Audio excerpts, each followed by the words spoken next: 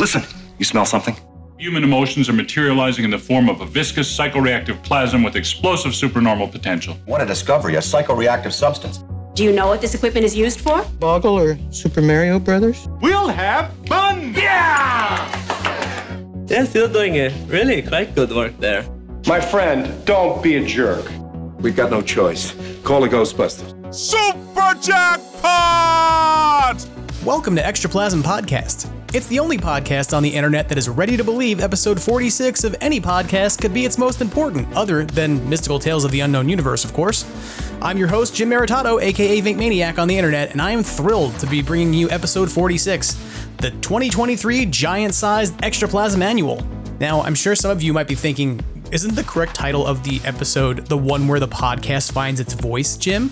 And in some ways it is, but episode 46 is in fact our anniversary episode, as it was a year ago this week that the first Extraplasm featuring Ghostbusters scare writer Stephen Shea was released, and we began this little experiment.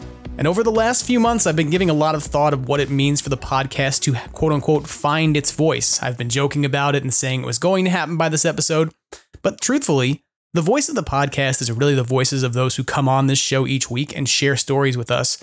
Without those folks, Extraplasm would be me sitting in a room late at night, often somewhere around like 3 o'clock in the morning because it's quiet and nobody's around who's going to make noise, and weirdly explaining my viewpoint on whether cyclotrons should rotate clockwise or counterclockwise or something. And it would not be the show that it is if it were not for the voices of the fandom, the folks who come on this show and also the people who interact with it. So for this episode, I wanted to do something a little different that deviates from our typical format a bit. And if you're listening in the car or you're like riding a bike or something, you might find the first portion of the show meets your needs in your current mobile state. Whereas you might need to swing by a 7-Eleven or something and grab some popcorn to enjoy the latter portion of the podcast when you get home. And it is a giant-sized episode. You're going to find that this is probably the longest episode of Extraplasm that we've released because we're going to be celebrating the 46th episode with a watch-along commentary for Ghostbusters Afterlife. That's the film that gave us a character name podcast who has a podcast and evoked the whole 46-episode gimmick that I've loved talking about for a year. And joining us on the adventure in movie watching and giving us commentary and, chatting about this and explaining how we feel about the movie and offering up some humor along the way are Jason Fitzsimmons of Ghostbusters News, Tom Henry of TCU Toys and the Containment Unit Autograph Group on Facebook, and Tony Taylor of Phantasm Toys. These are three folks who represent the voices of the podcast for this year's celebration, but they're not the only voices that made this past year amazing. I want to say a huge thank you to everyone who's been on the show over the last 45 episodes. It is really difficult to put together a commentary track with like 20 people or more. So I settled on three folks who've been on the show several times and who frankly could do it at the time that we needed to, because one of the confusing challenges of producing this show is that we're talking to somebody different every week in a different time zone, in a different context, who has a different schedule. And so, there were some folks who we even booked for this episode who we thought we were going to be able to do it with and then had to back out. And if they weren't able to, for those of you who I talk, you know who you are if you're listening. Thank you, because you took the time to try and figure out how to make this work. And then we had to kind of reconvene and figure out how to change some things around. So, if you didn't make it onto this commentary and you're listening out there and you're like, I've been on the show, don't worry, I'm going to come back to you for later, because I plan on, moving forward into the new year and for each year to come, as long as we're doing the podcast, I want to reconvene with several guests every 46 episodes to watch some Ghostbusters content and talk about what it means to us, how we reacted to it upon seeing it, offer up some fun facts about the productions, etc. And so that's what we're going to be doing this week after Ghostbusters headlines with, Jason, Tony, and Tom. But if for in the future, I want to bring other folks back on who've been on the show before and continue to sort of spread the love on doing some commentary work so we can put that out there in the world. From my standpoint, one of the most fun commentaries that's ever been produced is actually a fan commentary, that included Troy and Chris from the Crossrip that's actually on a Ghostbusters release. So I think it would be really cool to be producing some more of that content with some of the great voices in the community as we move forward. So again, that's what we're going to do this week after Ghostbusters headlines. You'll be able to sync up the start of the commentary with the Sony logo at the start of the Ghostbusters Afterlife, version that you've got, whether it's the Blu-ray or whether you're watching it on streaming, and then take a fun ride with Jason, Tom, Tony, and yours truly Yeah, you do need to bring your own movie, though. We didn't bootleg it for you. So this is not the opportunity to get free movie time. But I will tell you that if you're not sure where to get to the movie, if you don't have it right now, it is out on Stars. You can start a trial through Amazon Prime for like 7 days and watch the film if you need to for some reason. But I imagine that if you listen to this podcast, you probably have a pretty good idea of where to find Ghostbusters Afterlife. But I also want to make sure you know there's some other folks who are really important to recognize and that I really value, and that's you. Extraplasm wouldn't be what it is without you listening wherever you are, because it's the interaction with folks each week who want to comment on things, who have follow-up information, or just people who even just like stupid memes and posts that I put on the internet, or decide to forward the podcast to somebody. All of those things are what make this worthwhile. It's the interaction, and it's the getting to know people and making new friends and new people to comment on things with and collaborate with. So a few things are going to be happening in the coming week. I would say probably the coming month. But don't hold me to it because my job just restarted back up. So a few things will be happening, though, for sure. First, yes, Extraplasm will finally be getting a Facebook page in the next few weeks. It will not be getting a group, but it will be getting a page, as well as a presence on Threads to supplement the existing Instagram and Twitter accounts. So if you're looking for places to connect with the podcast or other listeners that are going to be, who are listening to the show and you want to be able to talk with them, those are going to be some pretty good places to check out. The other big announcement to know about is that Extraplasm's nascent YouTube presence is about to get bigger and more interactive. In the coming weeks, you'll be able to access episodes via YouTube, and I'm going to look into, and this is the plan for the moment, is to cut up episodes into segments for upload to YouTube for snackable content. So if you're like me, like I often will go to YouTube and go find something like Jim Cornette, who's a wrestling podcaster, and he has like a 4-hour podcast that there's no way I'm going to sit down and listen to the entirety of all at once, but I will grab like segments from his show that are up on YouTube on like, say, Macho Man Randy Savage, because Macho Man Randy Savage is awesome. So maybe for you, like you're a person who likes this podcast, but in particular, you've got time during your day where you'd like to see something about, a toy that's coming out, or some discussion we're having with a prop builder, and there's a discussion in there about cyclotrons or something and how they're designed. So I want to be able to take those segments and put them out there onto the internet in a way that's more snackable. It also means that they can be embedded and shared. So it means if people are having discussions on GB fans and there's something that gets talked about with someone who's been on the show as a guest, you can then click to it and reference it easily. So look for that. That's something that also is going to set us up to have some more interactive space. I mean, the reality is that by creating a Facebook page and developing, more of the YouTube content out, this also gives us a chance to have a presence where we can do, potentially live stream events or just more video content. For the start of this, it's going to be probably on YouTube will be just audio only with, like a graphic card to tell you what the content is. Because this is going to be new. It's going to be a new experience for me for sure. But it's something that I want to do. It's important to me because I think the more opportunity there is for us to have dialogue, engagement, and conversation, the better, because that's what makes fandom of anything worthwhile. So when these new platforms go live, there's also going to be some giveaways to support or celebrate the new opportunities that we're building for fan conversations, as well as the year ahead. So you're going to want to stay tuned to those spaces as they go live if you're into free Ghostbusters merch, and particularly stuff that's difficult to find. Wink, wink.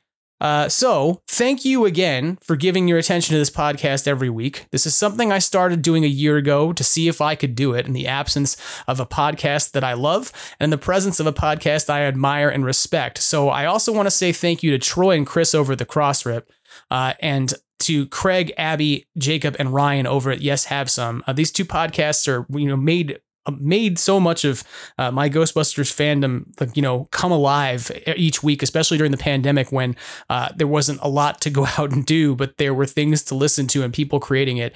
And without them sort of doing what they do first and being supportive of the show, especially over the last year and talking about it, this show probably would never have come into being, because I would have never sort of developed the sense that this is something I wanted to try doing. I listen to a lot of podcasts out there in the world. I haven't thought about doing podcasts before. And to be real, I listen to a Star Trek podcast. I listen to podcasts about The Office. I listen to podcasts about movies, like How Did This Get Made? And I listen to Doug Benson's podcast. So if you come by my house, you won't often find me sitting down and watching television. Instead, you'll find me washing dishes with my headphones on. But there's the podcast that inspired me to kind of say, I want to have a voice in a fandom I really care about, are definitely those two. So thank you again to those those folks, because without them, I would probably never have been inspired to try and do this. And I also want to say, even though you're going to hear me talk about him a little bit when he's on the show, and if, on the commentary in a few moments, I want to say thank you to Jason Fitzsimmons at Ghostbusters News for helping to get the word out about Extraplasm each week, and being a really fun recurring contributor to this paranormal podcasting experiment that we're gathering for on the regular. Jason has been incredibly supportive of the show. He promotes what's going on with it and talks about it on his website on a regular basis. And I'm really grateful for that, collaboration that he's decided to give the show and the attention to tell people about it. And so he's always fun to have on the show, as much as everybody else is that the only person out of that prior list, the only people who on that prior list of folks I talked about who haven't been on the show are Abby and Ryan. So maybe that's a thing to be looking at for this next set of 46 episodes. We'll see. But my final thing I'll say is that I had joked about how I was going to maybe create season 2 when we got to 46 episodes, but I'm not. We're going to continue to keep just with this numbering format we've got. Next week will be episode 47. It won't be like season 2, episode 1 to confuse everyone. But I do want to do this thing of like holding to this idea that like 46 episodes a year, give me 6 weeks off at some point. But to try and do this on a regular, coming back to do the reconvening. So with all my emo stuff taken care of, we're going to talk about some Ghostbusters headlines, and then we'll watch the movie. So let's get into those Ghostbusters headlines. Still making headlines all across the country, the Ghostbusters are at it again. Today, the entire eastern seaboard is alive with talk of incidents of paranormal activity. Phone-in topic today, ghosts and ghost busting. Extraplasm, read all about it. Ghostbusters headlines coming at you. Okay. So let's start out with the merch headlines first. And there's not going to be a whole lot of news this week. It's not a particularly deep list of things to talk about in terms of news content, but there are a few things we should definitely touch base on. And merch, probably the big news to know about is that the fun costumes, as I'm now going to call them. Whenever I say fun costumes, you can know I mean fun.com/Halloween costumes. And if you think I came up with that, I didn't. That's their Instagram name. So on Instagram, they are fun costumes. The fun costumes proton pack that we've been talking about over the last few weeks that was coming in at like, a pretty hefty price tag and that was lacking a lot of features has been marked down significantly. It's now down from $499.99 to $299.99, being given a $200 price cut. But it's also been announced that this is going to be a one and done on the HalloweenCostumes.com Proton Pack. So they are cutting their production at only 500 pieces. So this is something that, Jason Fitzsimmons has come on and talked about in the last couple of weeks. And he's really expressed this idea of, how things have been delayed for a year and things in terms of production of this, because he knew a little bit more about how it was coming together. So it seems like, they had kind of a challenge. They were trying to put out a proton pack at the same time as Spirit was apparently developing one that people didn't know about. So I will say this. I've had some folks message me and say things like, this is garbage pack. Why would anyone want this? And the reality is this. At this point, if you are living outside the United States and you can't get a Spirit pack, and you can use the 20% off coupon for this thing and probably bring it home for like $249.99. So you're not that far from the price point of the Spirit Halloween pack. You're going to get a proton pack at that point that you can do modifications to and things just like you would with a Spirit Halloween pack, but just maybe some different work you have to do. And if for that price, if you're outside the US and you don't have another option, it's actually not a bad deal. And you realize that some people are right now throwing things and going, we're not listening to episode 47, you clown. Everyone hates this thing. And I don't think that's true. I think that there are some people who are very critical of it, but for what it is, the ability to get a shell that looks relatively good in terms of its, sizing, its proportions, the things that are on it. And it looks like a proton pack. Like, it doesn't look like it's not a proton pack. It's the lack of features is really what kind of is the deal breaker for many people, but its appearance is not wildly inaccurate. And so, I would say this, if you're a person who's out there and you live overseas and you don't have access to a Spirit Halloween pack, you missed out on the HasLab pack, know that this is going to be limited to 500 pieces and that, their next opportunity to get something that's particularly affordable, who knows when it's going to be. So, just throwing that out there. I don't need one because I've got enough proton packs and I live in the US and I have other options. But if you're overseas, this is something that you can grab where many other vendors are not going to be available to you, or you're going to have to buy a proton pack like from eBay for a HasLab pack and pay a huge amount of money and then pay also a huge amount of money for like international shipping. So take a look at this. HalloweenCostumes.com is the place to go if you want to pick up the proton pack that they've got for $299.99 before it's gone. So, okay. The other big thing to know about from HalloweenCostumes.com, we talked about a couple weeks ago, was the Slimer decoration they had coming out. And Jason Fitzsimmons and I were talking about this in its preview images. He actually has received one at this point. So if you go to GhostbustersNews.com, you can go and check out his review of that decorative Slimer holding the pizza and the hot dog. I got to say this for real. Like, I've seen, his article, but I've also seen Jason's photos of this thing at different angles that he sent me. And this thing looks way better in person when he's with him photographing it than I feel like it did on their website. So as much as we kind of went, ooh, that paint job looks, weird on the web photos, the one that he got really photographs and looks much better than perhaps it got photos taken of it when they set up, the page for it. So it's something I will probably be picking up because it's Slimer and he has pizza, and that's just a no-brainer to me. I don't have a Slimer that holds pizza right now. And y'all know how I feel about pizza. I make it, I bake it, I love it, I eat it. It's the greatest thing on the planet next to Ghostbusters. So if you're interested, if you were kind of like, what's the deal with that Slimer figure, go and check out Jason's review. He's got it up on his website right now. And you can also click through on the page there to order that for $29.99. So comes in about 13 inches in height. So just a little over a foot. And it makes a pretty cool little display item. So in terms of new merchandise that's coming out that we hadn't heard about before, Ace Toys, or rather Star Ace Toys in Hong Kong, has teased that there's going to be some new Ghostbusters items coming out. And they are like a high-end collectibles company that is based in Asia. And essentially they sell figures ranging between like, say, $150 to $600 in price, depending upon what it is. As an example, they have like a Cyclops figure right now that goes for about $185. It seems, based off of posts that they have made to Facebook, that they are going to be doing a Terror Dog, a Slimer, and a Stay Puft figure, because they posted silhouettes of those images and then asked, can you guess what our new license is? So there's not really clear indications on when these are coming out or, what the release date is going to be for them. But it looks like we're going to be getting some new sort of high-end collectible statues or figurines, but not quite maybe as high-end as those premium collectible studios Ghostbusters we talked about. But that being said, if these are at all in scale, you could probably put these things all together, make a really nice display. We'll have to find out when we see what these figures look like. But, I'm definitely interested to see what they're going to be. So we'll find out. More news on that as it becomes available. But if you want to, be on the tip, you probably could go over and subscribe to the Facebook page for Star Ace Toys and wait for some more details. And maybe you'll get them before I do. Who knows? If you're subscribing on Facebook to something, because I don't know that I am. Beyond that, I would want to tell you that the Loungefly Ghostbusters collection that Jason Fitzsimmons has been talking about in Ghostbusters news for the past week is now available for pre-order. If you haven't seen this, there is an assortment of Ghostbusters items, including a wallet that like zips up and looks like it's got slime on it. It appears to be like made of leather though. It is their mini backpack and a crossbody purse.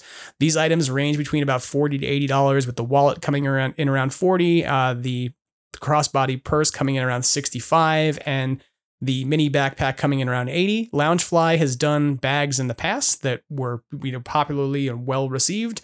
These are pretty nice. I don't carry a purse, so I probably won't be buying one, but I do need a new wallet. So I'm kind of like, this is interesting. You got a zip around wallet with a No Ghost logo on it and slime on the back. I'm intrigued. So next time we talk, I may be pulling my money out of that. We'll see. But you can go and get those now on pre-order from Entertainment Earth. So hit their website up and they've got those available for your needs. And the final piece of sort of apparel news here to tell you about is that Kohl's, the department store, apparently has a new Ghostbusters t-shirt that is available featuring the Ecto-1. I want to point this out that there's a lot of t-shirts available from Kohl's on their website. This is not one of them. You actually have to go into a store to find this one, which from my standpoint is probably better for you because, not to like throw slag on Kohl's, but Kohl's sells t-shirt designs that are sold by lots of other companies because those t-shirts are printed on demand if you order them online. So you order them from Kohl's or Amazon or wherever, and they're printed on demand using a print on demand process and mailed to you. And so you get things like an awesome Slimer t-shirt and it falls apart in less than 3 months.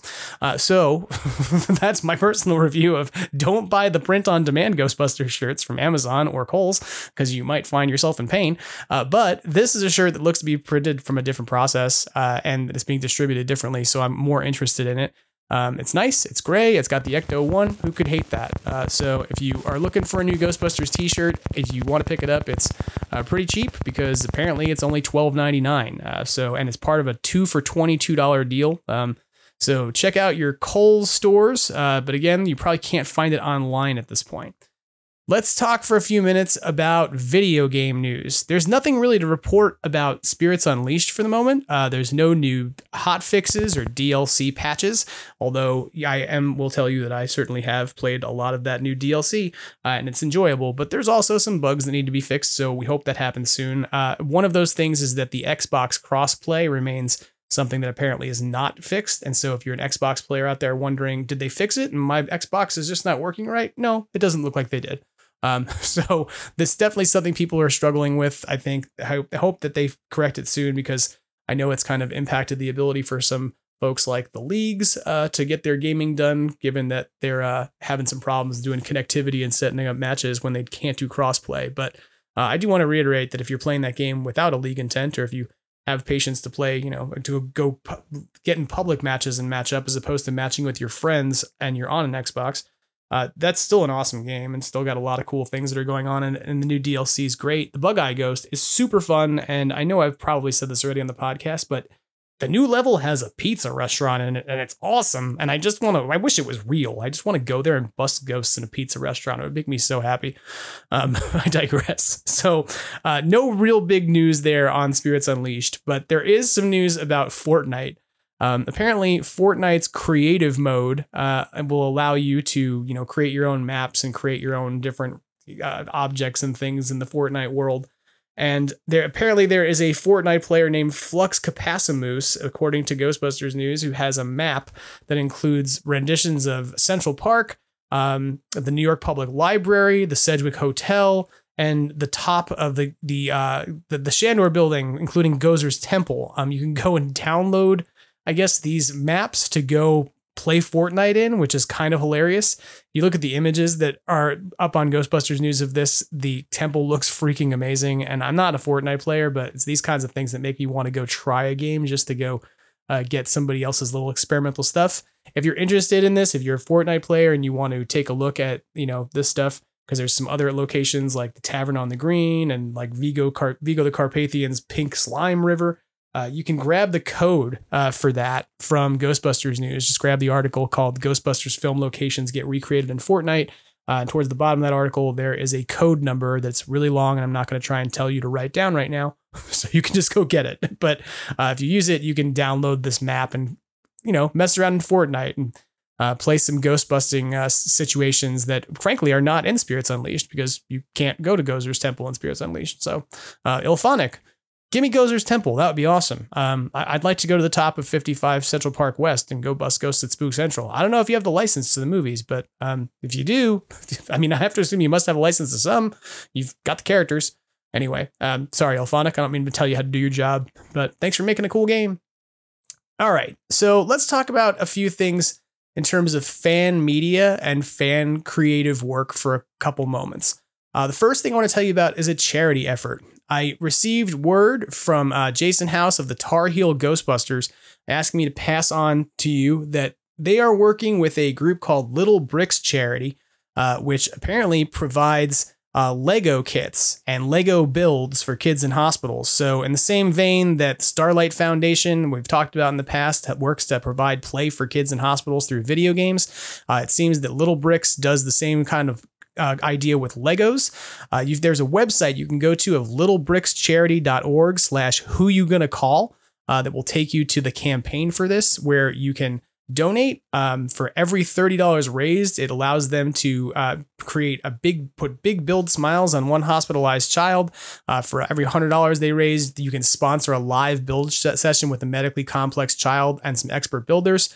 And for every $7,500 that are raised through this campaign, it will be enough to provide Lego sets and build experiences to an entire children's hospital. So this is a situation where if you're making a donation, it is tax deductible. It's a 501c3 and your money goes directly to Little Bricks. So you don't have to worry about what happens to the money I give to a Ghostbusters franchise and those people in flight suits. And do they just go spend it on the next HasLab, which I'm kidding. The Tar Heel Ghostbusters wouldn't do that. They're not like that.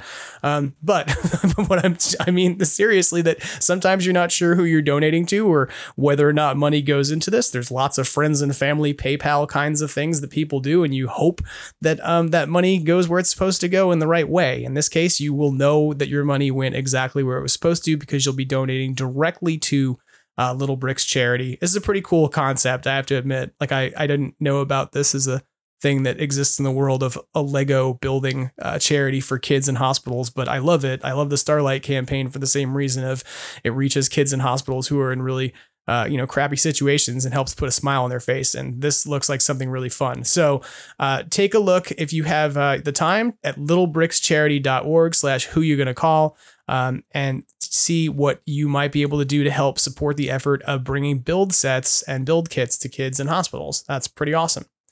The other thing I want to talk about in terms of fan created stuff, it's kind of Lego related and it's just kind of coincidental, is that there's a new Lego set of plans for a supersized Lego Egon Spengler, like as opposed to a minifig, it's like a mega fig.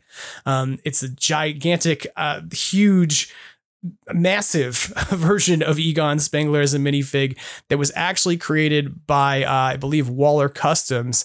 Waller Customs is also sort of known for building lots of other things like a Ghostbusters Neutrona wand and a Ghostbusters trap that was, life size out of different pieces. The plans for this are available. Like if you want to build your own giant sized 1,220 piece Egon Spengler, you can do that. It's apparently based off of the Harry Potter maxi fig that's out there, and you can grab it for $5, not the actual figure itself, but the parts list and the instructions are available for $5 through the website for Waller Customs. So you can go to Waller Customs, WALLER customs.com, as well as Rebrickable, where you can find Brent Waller is the user for this. And this is pretty neat. Like for $5, you can get the plans. There's also a Bricklink wanted list. So if you're a Lego person who knows how to go to Bricklink and buy bricks off of the dark web, no, I'm kidding. They're off the collector web of people who are getting rid of extra bricks and things. You can go grab them from Bricklink with a wanted list really easily. So it's pretty neat. I have to say, I have to still finish my Ghostbusters Afterlife Ecto 1, but I'm more compelled to do it because I could build this. And this thing is so big that I feel like I could put it next to my Ghostbusters firehouse. And I would wonder if Rick Moranis had showed up in Honey, I Shrunk the Kids or Blew Up the Baby or whatever and blew up the Egon. So yeah, this is pretty neat. I like seeing the fan created stuff like this. And I think I've said that a lot, maker community stuff, but I also love it seeing when you can kind of make your own stuff using a kit. It's like the IKEA of Ghostbusting or something. But instead it's Lego. But if you're interested in this, if you're a Lego builder, go take a look at it. Even if you're just a person who likes looking at cool Lego stuff, this is a really cool model and the photos of it are really neat. Our last Ghostbusters headline of the week is also about a fan created project. And in this case, it's about the Oklahoma City Ghostbusters. Apparently the Oklahoma City Ghostbusters have been working with the Oklahoma City Dodgers, a minor league baseball team, to develop a fan film over the last few years that began as a project during their appearance for an 89ers event in 2021. They've been back to celebrate that event several times since then and partnered with the Dodgers for things like a Fill the Ecto toy drive. And each of these meetups, it seems that they've filmed a short vignette that has now been edited together by the in-house production team for the Dodgers. So if you want to take a look at this, it's a fun little video. You can find it over on the Oklahoma City Ghostbusters YouTube page. They've released it there. It was actually debuted at a Dodgers game between the Oklahoma City Dodgers and the Round Rock Express. So how many different franchises out there can say, hey, we made a Ghostbusters fan film after partnering with agency to do charitable things. And also we showed it at a baseball stadium, like on a big screen. So that's kind of wild. But if you want to see it yourself, it's a nice little watch. It's less than 10 minutes. You can like eat lunch and get a smile on your face about Ghostbusters stuff. Just go over to Oklahoma City Ghostbusters, or rather OKC Ghostbusters YouTube page, and find the video called OKC Ghostbusters Help OKC Dodgers 2023. Okay, so that about wraps up these headlines for this week. And I guess are these the first headlines of the new year or the last headlines of the old year? I think it's the new year, but we're going to move on at this point from headlines into the commentary track with Jason, Tom, Tony, and me. So if you've got Ghostbusters Afterlife nearby, you're going to want to go ahead and fire that up. I will give you a heads up and a little bit of a warning that this is far more of a watch along than it is just us talking as the movie plays. So we do interact with kind of what's happening on screen. If you're listening to the podcast right now and like you're in a car, like it may be kind of weird to listen to this because there's a couple like moments, where there'll be pauses between things we're saying as we're looking at what's on screen and then talk about it. So this might be a better experience for you to be enjoying and listening to at home, watching it, if you're a person who usually listens to this show in the car or something. So, but that being said, this was a lot of fun to do. I really enjoyed the time I got to spend with these three guys, talking about this movie. And I love this movie. It's so much fun. I hope you enjoy listening to this as much as we enjoyed putting it together.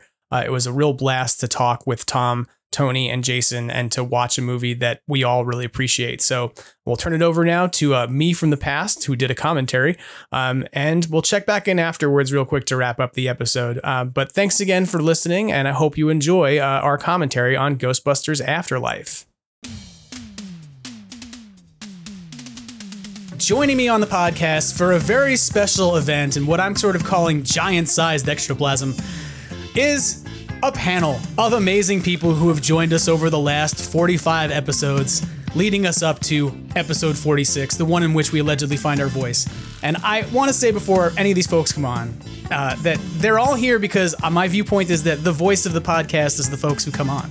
That was the thing that I realized in the Finding Our Voice, is that the podcast wouldn't have the same voice if it wasn't for the people who come on and do a great job and want to share things with us, and the folks especially who like enjoy coming back and talking on a regular basis, and who I really enjoy talking with. I'm now reiterating things I've said twice, but this, folks, is going to be one of the shows that we don't edit much because it's a watch along, and we're going to watch Ghostbusters Afterlife, and we're going to do it with Tom Henry, not Hardy, from TCU Toys, Jason Fitzsimmons from Ghostbusters News, and Tony Taylor of Phantasm Toys, aka Tony Taylor Toys.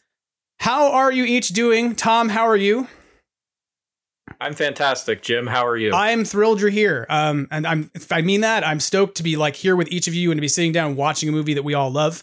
And so thank you so much for coming on and doing it. And also I'm stoked to see what else you're going to be doing with TCU Toys. You sent me a mystery box that I got from you of autographs this week, that, everybody's like, oh, that's why he got on. He sent you free stuff. No, I paid for it. So stop it. But realistically, I've had so much fun opening autographs and stuff over the last few days from the Containment Unit autograph group.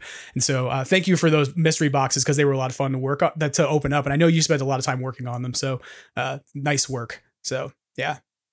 Thank you for your support, Jim. Happy to support you. Thank you for the invite to be here with two titans of the Ghostbusters fandom. Kind of starstruck a little bit. Gotta say.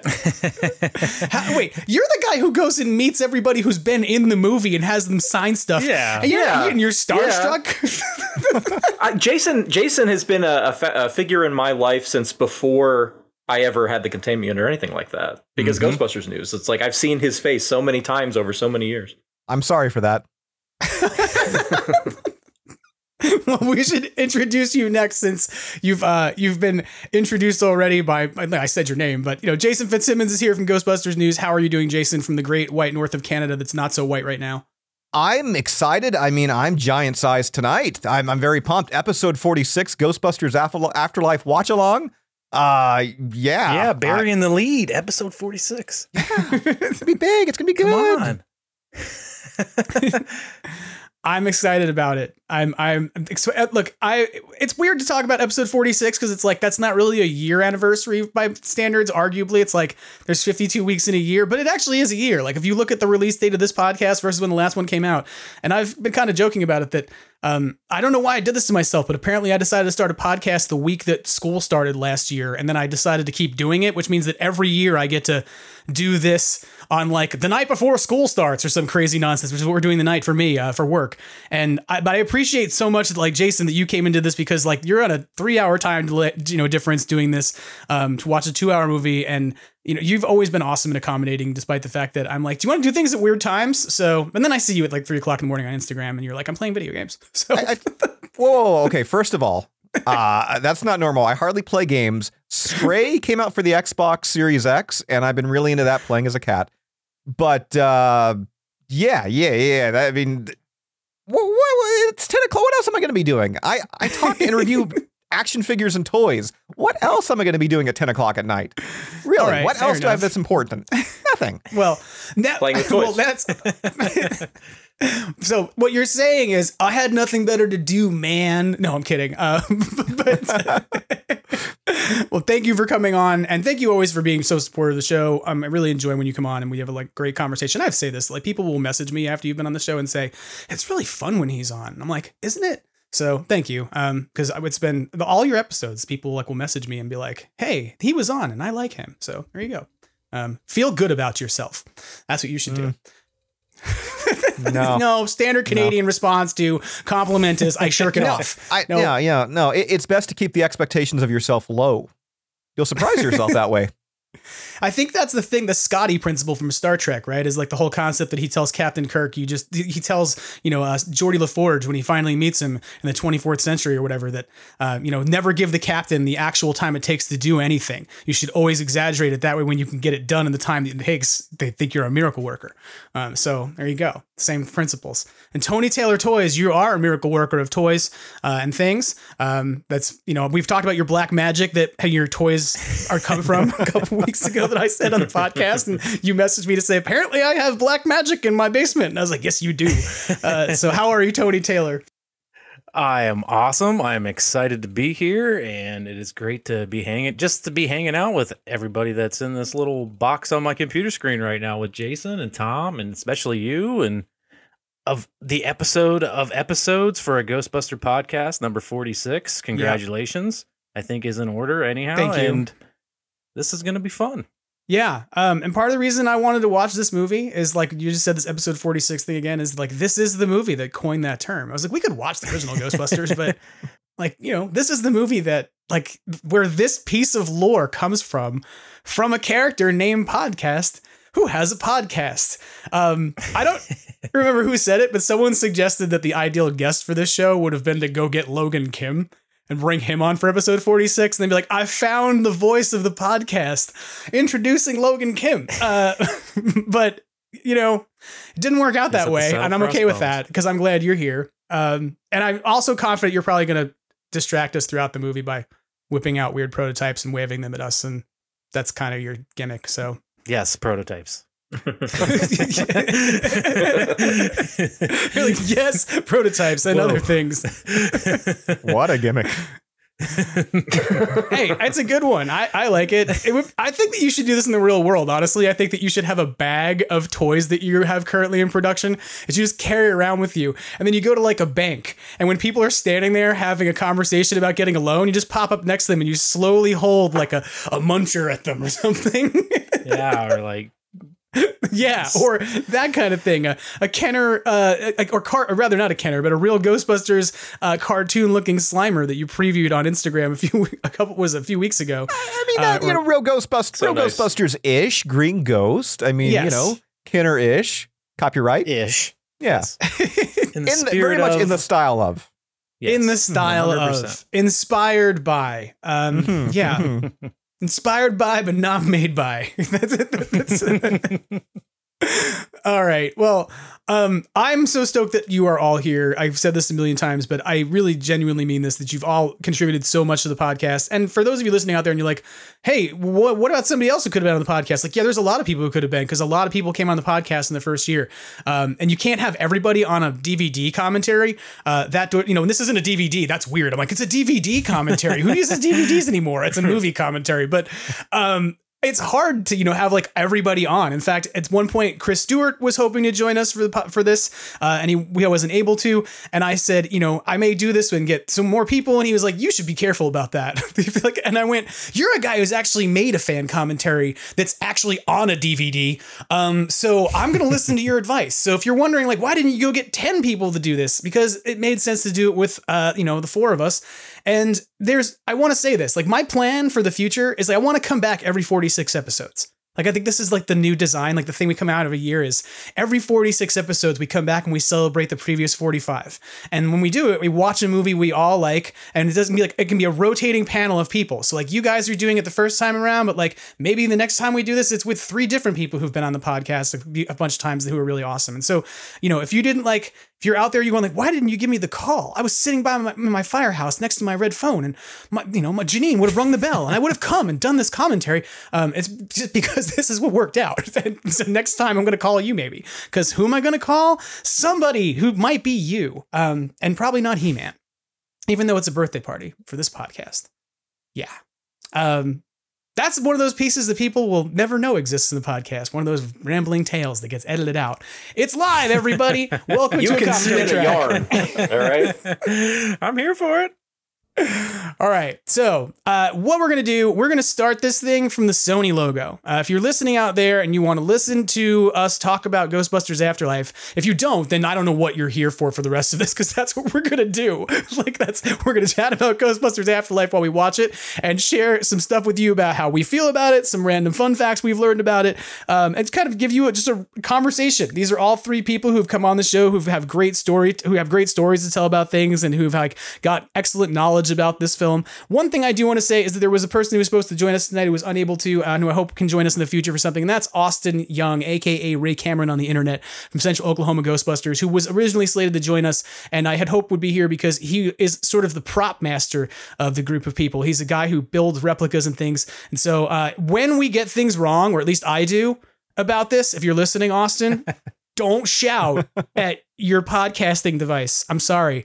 I'm going to do my best in your absence, because I was hopeful that you would be around to be like, this is why that prop looks the way it does, rather than me trying to riff on those things. And I'm joking, but I'm really grateful for Austin too, even though he wasn't able to make it tonight. As you all know, he is eventually making robes for anyone who hits 5 times. And Tony has pointed out this is actually his 5th episode, if you include the one he did with Beducci. Although if you were a listener of the podcast from a few weeks ago when he was on, I did say he didn't get to count that visit as a unique one. So for him, technicalities. I think this could be my 4th. It might be. I don't know. I don't think this robes thing is necessarily happening unless we all start giving Austin some serious money. I just want Tony and I to meet in New York and like wear robes and do like horrible Hugh Hefner impressions. Now, my idea was it was a very heavy robe that was like on the inside, there's an Alice frame attached to it. And the only way to actually wear the robe is you put on the Alice frame with the straps and everything. And that's how you wear it. That's a fantastic idea.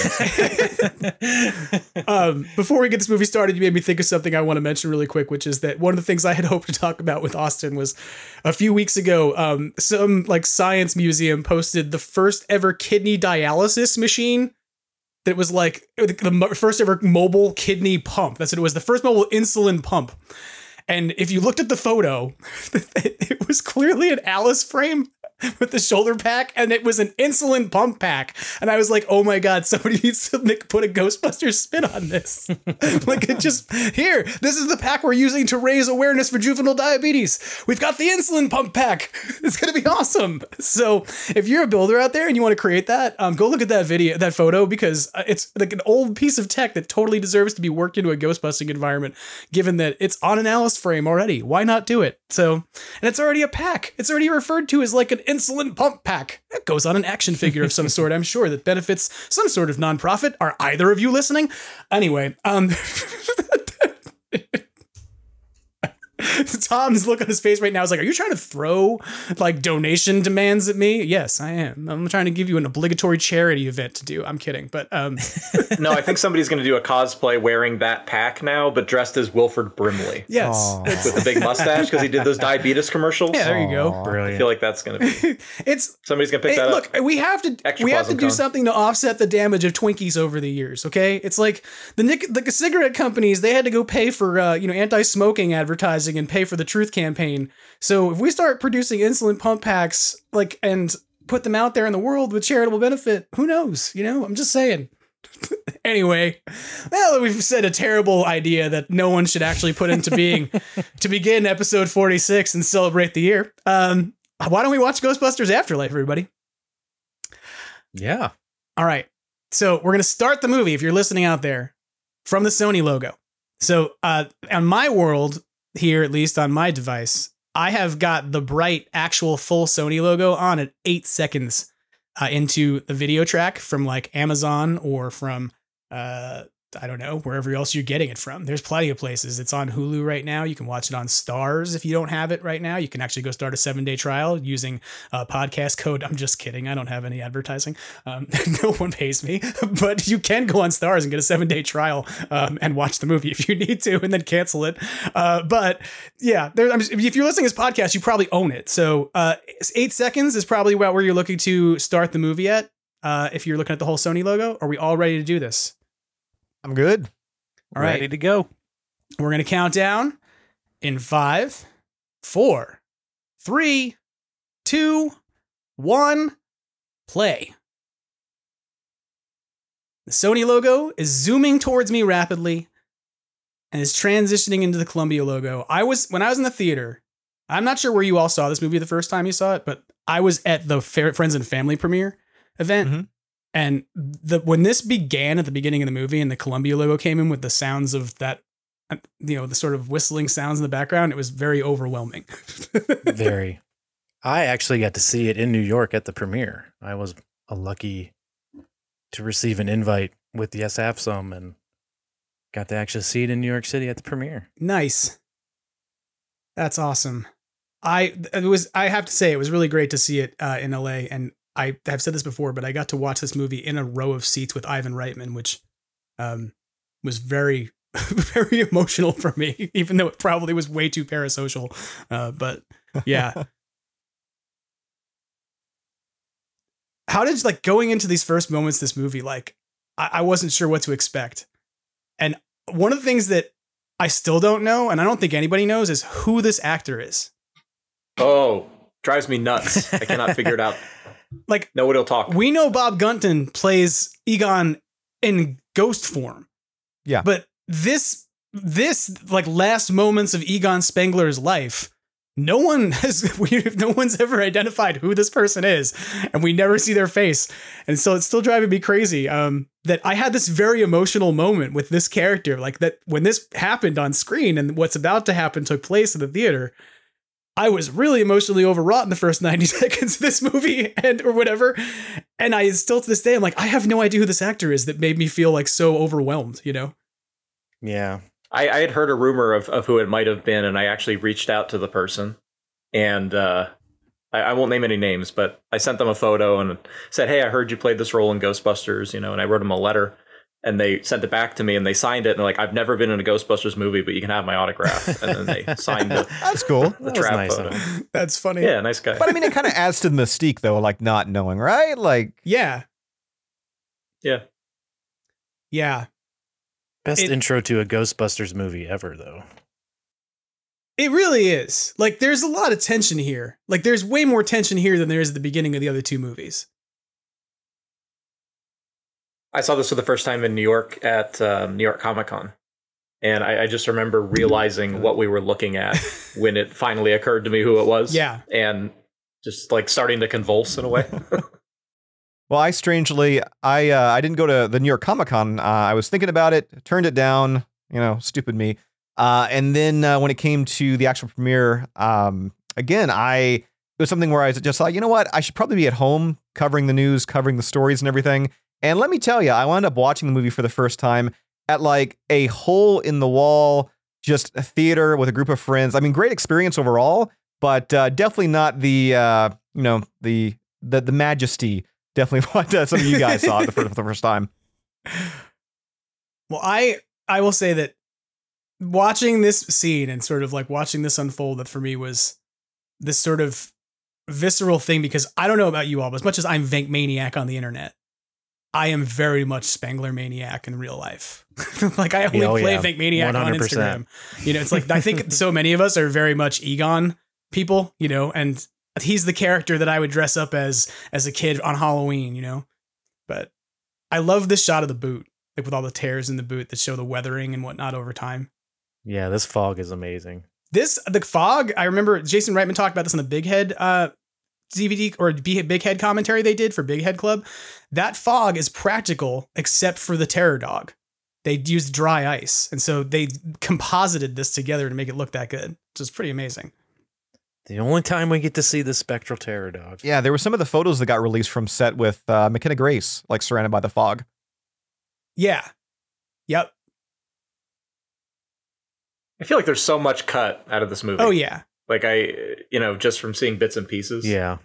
Well, the cut and whatever. I mean, there's discussion of what may have taken place in this scene that, may have ended up on cutting room floors that I've heard from folks and things. But like, I left the open debate of, did he do it to himself or not? Which we're not going to answer tonight, everybody. So if you're one of those people out there who's privy to the debate about, does Egon commit suicide to avoid the terror dog? I don't care. This was really emotional for me when it happened. And I was like, he's gone. And then the PKE meter lit up when I was in the theater, and I was like, but he's not. I understood the message of, he's just died, but it's okay. He's still here. He's still part of the story. And it was a really emotional thing. And I hearkened back to being at FanFest. At FanFest, somebody asked Ivan Reitman, how do you feel about the fact that Harold Ramis has passed while you're making this movie? And he just stopped and paused and he said, Harold is always with us. And that was something that rang true at the beginning of this movie for me. I don't know. So we just got the introduction to Finn Wolfhard and Carrie Coon. Yeah. McKenna Grace. Mm-hmm. TCU, the containment unit, is a pretty small group, but we did take one photo of Finn holding our patch, and he had like these red highlights at the signing we did, and it went viral. And I got likes from all around the planet from accounts I never would have considered. That's funny. I was trying to figure out today, because I watched the movie earlier today in preparation for this, what he's eating at the beginning of the scene. And it appears he's eating French toast with no utensils and dunking it into a plate of syrup. And one of his hairs from his mother cutting his hair has fallen in. And I think it's funny because I'm like, that is such a Jason Reitman shot. It's like this quick, like, let's look at the unfolding scene of what's happening here that I'd feel like would not have been in the original Ghostbusters. It would have been something that got cut. Yeah. I mean, one good thing, though, I think with every Ghostbusters film, they do such an amazing job at setting up the characters, like, in their first scene. Like, exactly who they are, their personality, everything. Yeah. Typically within that first, like, minute or two of just their introduction. At least the leads. Yeah. You get a very clear, like, depiction of this family. And I love the way Phoebe talks to her mother. She's just, like, very matter of fact. Like, you're not good with money. Like, if I ever talked to my mom that way, she'd have been like, what? But Phoebe Spangler's like, yeah, you're not good at money, but your quesadillas are awesome. Finn Wolfhard there with the disappearing backpack. Yeah. You have to forgive some things at times in movies. We're movie fans. We forgive nothing. We're in the age of AI, right? They could have just slapped a pack on the back of there. If they created an AI backpack, it would have been like all inside out, and it would have had 5 straps on it, but would have kind of looked like a backpack that was scary. Do it in Adobe. Find the best of the 3 options. You're fine. You can see the mountain in the background. Yeah. So, like, when you first saw, like, the photo of Finn Wolfhard, right, that they released, like, the family photo, and you saw Trevor T. Swizzle Spangler for the first time, did you immediately pick up on it? Like, hey, this is a relative of Harold? Or Egon? I mean, honestly, I kind of did. It was, from my standpoint, I always thought it was weird that they, like, originally, I think many of us thought when they said, oh, there was this farmhouse in the first trailer, people were like, it must be Ray's house. It must be the house that, like, his parents had, left him, and now it had 3 mortgages. But like as I looked at the trailer, I was like, no, like this makes sense that this is going to be like Egon's family because he's the one character who, you have to, he's not around to like represent it. So you have to do something with him narratively to set up the story. So yeah. And I think they did a good job of casting to create likeness. And then obviously like McKenna Grace looks nothing like Harold Ramis, but it does not look like she would be like one of his offspring or, forebearers, whatever. But they did such an amazing job here of making them feel like authentic people and real people. I feel like she has Violet's vibe, Violet Ramis. Yeah. Like just with the hair, and I don't know. You see those pictures in the book that Violet wrote, and it just feels like that was definitely their direct inspiration. I also love that this kid walks around with a lock picking kit. She just has one at all times. Like, and her mom doesn't question it either. No, it's become a hobby. She supports her kid in her hobbies. It's just not in science. Just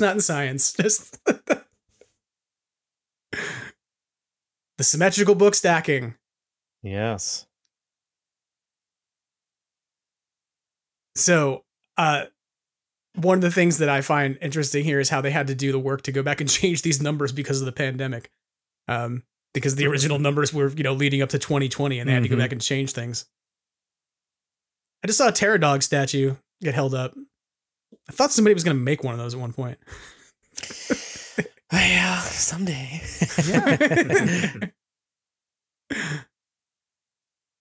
All right, the house is shaking. You're tuning in now and you're like, what's happening? I started late. It's okay. You're just coming to the movie. The table's shaking and the kids are under it. This is like, what's funny about this is that this is all practical, just shaking a table. There's like there's nothing going on here other than shaking a camera and shaking a table to make that work. Which is great. And then, of course, if you look at her shirt, for folks who may not know this, the Easter egg of her shirt is that it's actually all of the logos from the Zener cards, which is kind of cool.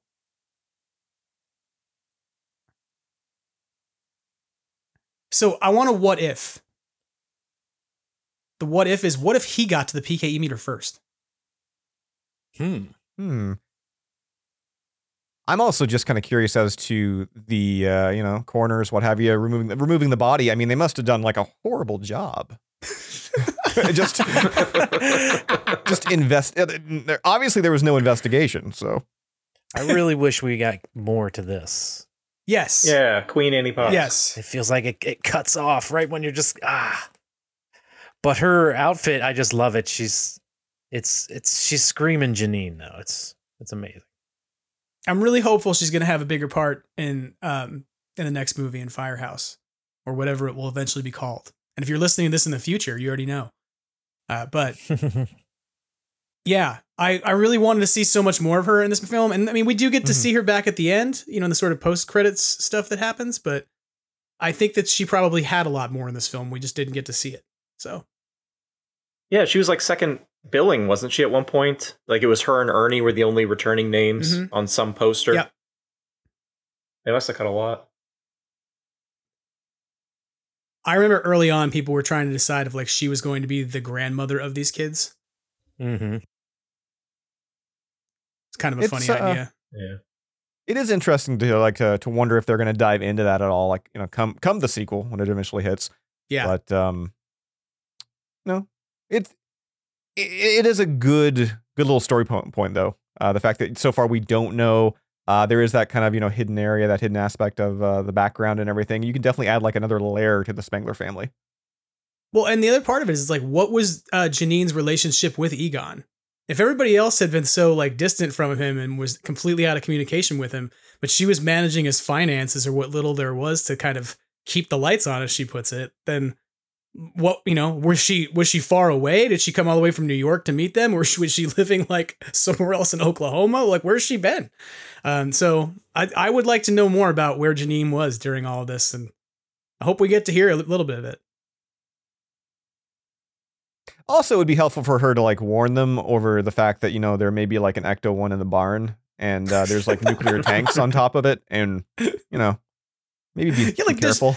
You have to assume she knows, right? Like if she knows the state of the house and everything that's going on, like she has to which is odd. Like, what is her like? If in that case, like, she has still a friendship with Winston, but you know, and she can call Ray on the phone presumably, but they're like, we won't talk to Egon. She's like, I know where he is. He's with the car in Oklahoma. That's the thing. If she is talking to Winston, why is she not the one telling Ray that Egon has passed away? Right? Hey, continuity, plot points. These are things for talk and debate. You know. Sometimes you just have to sit back and just enjoy the movie and not think too hard. All right. Don't pull the thread lest the sweater unravel. Hey, yes. I'm just trying to inspire new debates on GB fans. That's why we made this podcast commentary. As far as I'm concerned, it's a miracle and a feat in and of itself that this movie even exists. I agree. And yeah, so I just appreciate it and enjoy it for what it is. They should do a comic book or something that fills in that 30-year gap, and then everybody will be happy. Yeah, that would be amazing. I would love it. They're not going to take time in a movie to do it because you have all these new characters that need to shine. That would be great. This is Jim's favorite character, though, right here. One of my favorites. Here she is, Roller Granny. Nope. Tom, did you meet her? Oh yeah, that's Danielle. right. Yeah. She's great. Yeah, she was very captivated by the whole thing. That's awesome. Yeah, had a lot of fun. Not that I should take credit for that signing happening or anything. You should 100% take credit for that signing. Yes. And for the folks who've never heard that story, that happened largely because I sent her an email or an Instagram thing. I can't remember what it was, but we made a meme out of her saying nope. That's what it was. JD Raymer, friend of the podcast, JD Raymer, made a meme out of her, and we posted it and sent it to her, and she was tickled by it, and we ended up messaging back and forth, and I kind of said, like, you've now joined a club of people who a bunch of weirdos like us will love forever because you've been a character in our movie. And like, thank you so much for your performance. And it kind of opened up a dialogue, and it was kind of cool. So kind of a jerk move. Ghost Egon knocking the chessboard off like that. You know, he's pretty aggressive. A little more subtle ways to do that, but nope. Like a cat just knocking things off. Yeah, you have to wonder if, like, was it towards the end, was he just like knocking things over angrily when he walked around the house?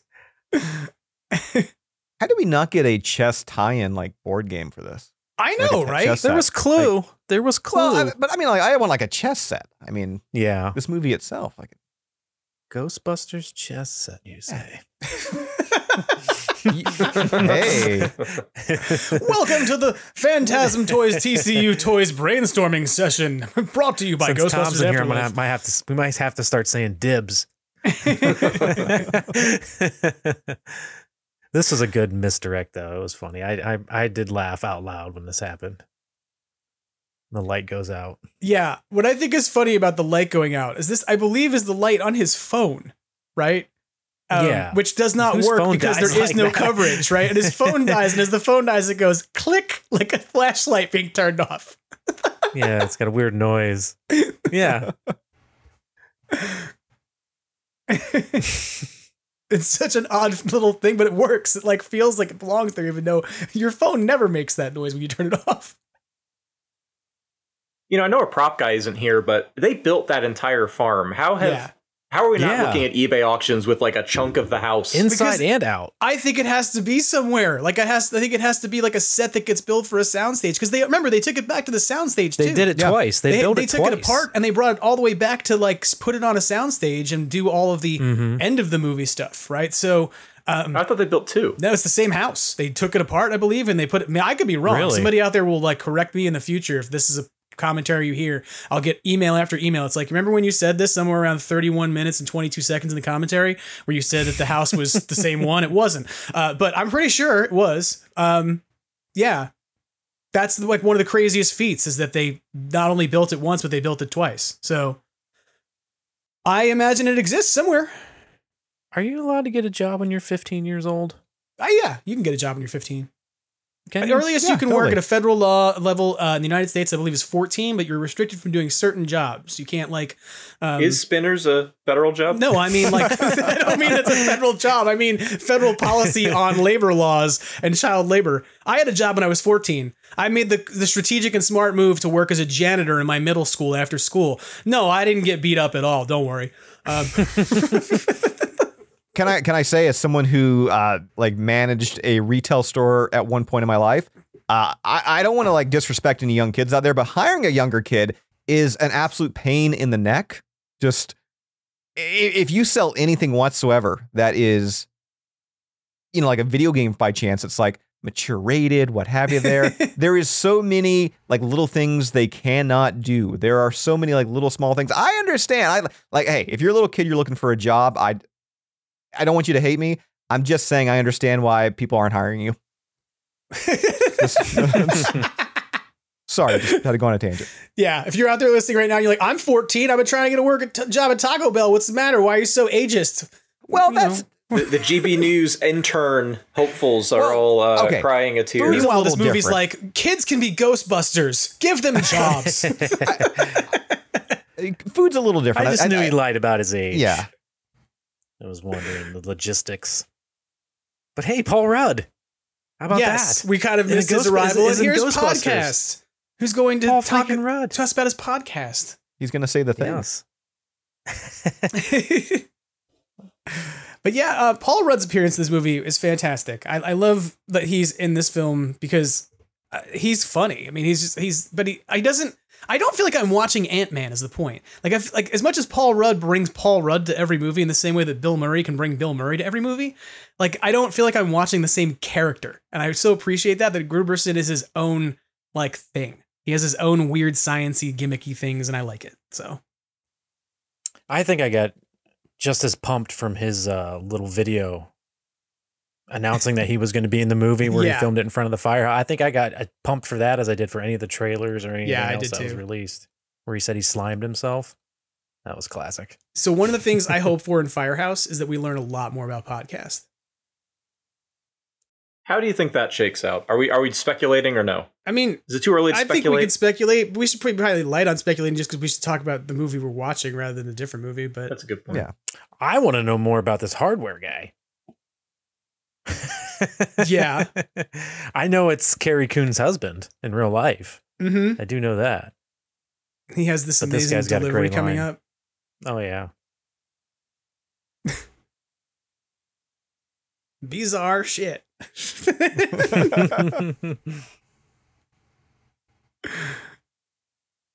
Cujo. I liked it when they start this scene. There's like, your school's still on VHS. As a public educator, I really appreciate this joke.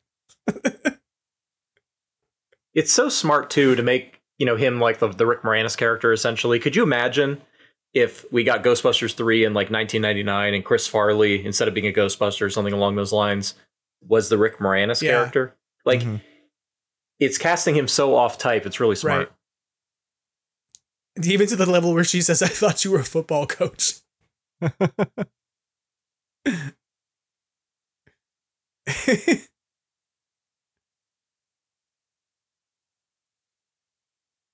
There it is.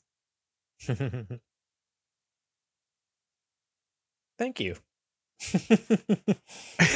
Yeah, it's like, is that a compliment? Or what are you trying to say about my intellect? Something? I don't know what you mean. So I want to know if they went out to like get some science consultation from like the production designers of what to put on this whiteboard, because like trace equalization mean window, like what is all this stuff? I don't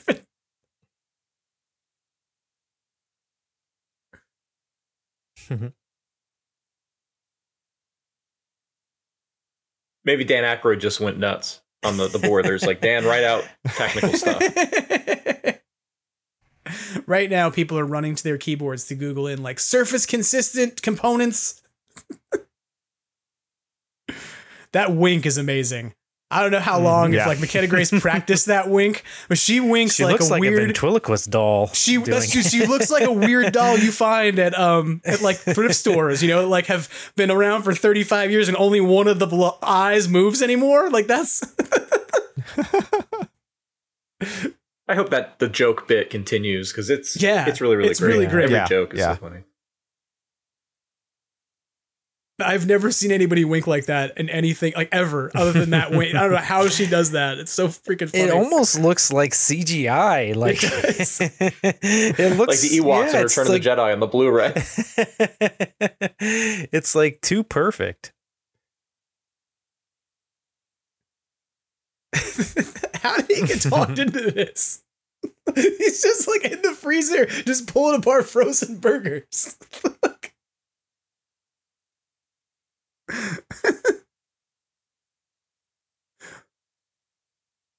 We don't ever actually see any adult supervision inside this restaurant, do we? No. None whatsoever. So as much, Jason, as you're like, people don't want to hire teenagers because it's a hassle, the people who are supervising them don't even want to be there. Well, okay. A restaurant, a totally different scenario there for that. I mean, any kid can slop taco meat into a shell or make a cheeseburger. That's fine.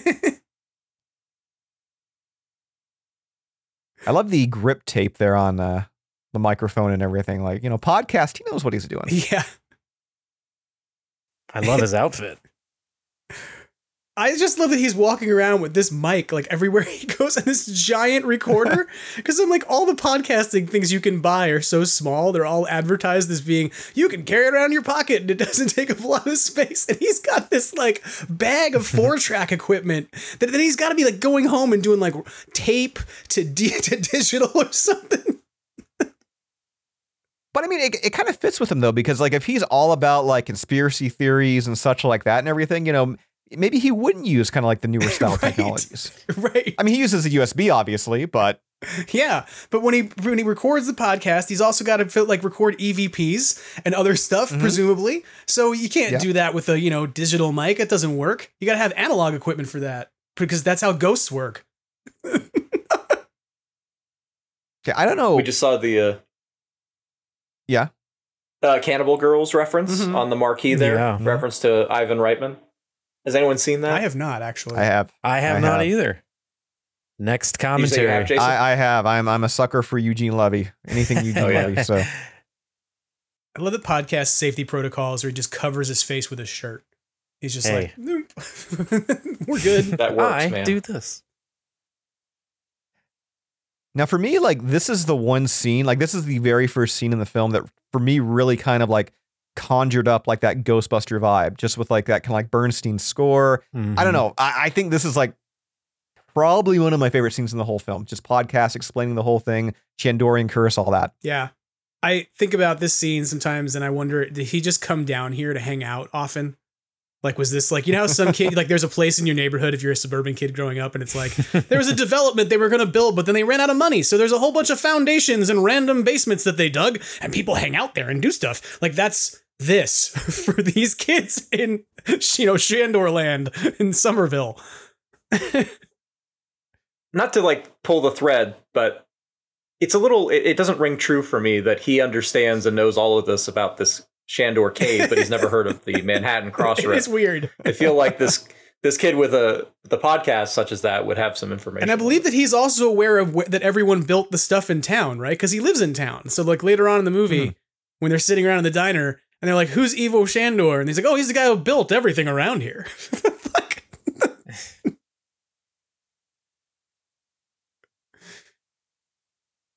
Yes.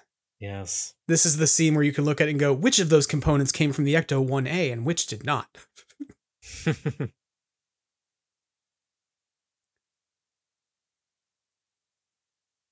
I loved this part where he's just like...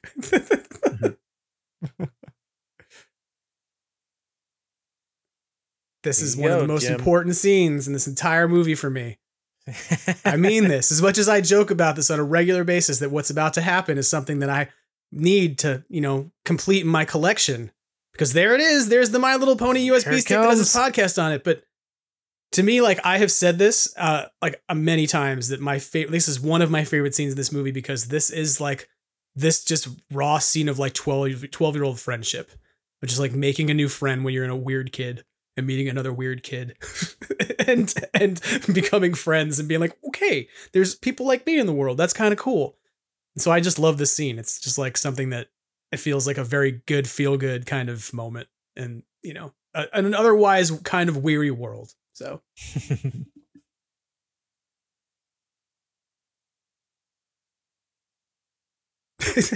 I love that he's like not going to stop her. He's like, I'll document it. It's fine. You might get just eaten by a dirt tornado or something, but I'm going to document it at least. All right. Well, there's a recent piece of technology he's holding, so that kind of that kills the whole concept there. It does. Earlier. It also makes me wonder if he only uses it around Wi-Fi because there's no signal in town.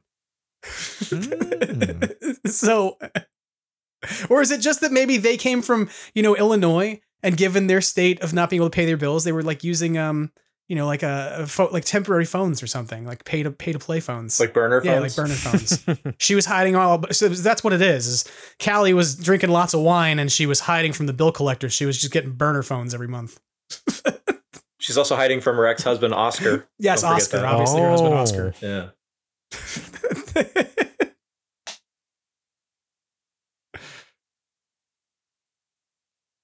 This is great. And he's just like, "You're out of here. Get that shit out of here."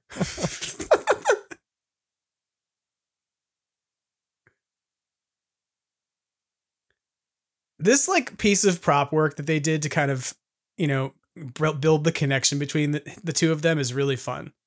Because we get to like iconically see the PKE meter and we have a relationship with it. And I think it's such a smart way to do this because you can't have the actor in the scene who you like, but you can have a piece of equipment that you have a good relationship with that he used to carry around all the time. And it just kind of creates that link for you as a fan to be like, okay, yeah, this is the right object. And as much as like he'll show up in a lamp later, and we've like, there's jokes about how much people love lamp. Like if you're into that in joke, then you know what I'm talking about. But like this use of the PKE meter was really smart, I think, to represent him throughout the film. Yeah. And like, I mean, it comes a little later here, but to an extent, like even some of the timing, like when she asks, how'd you build all this? And it highlights, like the light highlights, like all of his, credentials there on the wall. Just the timing of that. I mean, there's a comedic element to it. Jason Reitman's talked about this, that lamp move, and we get to it. We'll kind of point it out. They World's best mom. They couldn't get an animatronic they had to work, so that he actually did it by hand. Like they just leaned in and had an actor grab, like the stunt guy or the prop guy grab the lamp and just puppet it, which is kind of hilarious. But yeah, you're right. She's like completely assed out. She's bad with money. She's drinking lots of booze. Doesn't represent her particularly well as a mom. You have to be real. And even like she goes on a date, she's like, "Let's go out on a date. Let's go drinking." So we're gonna see what happens with mom in the next movie, maybe.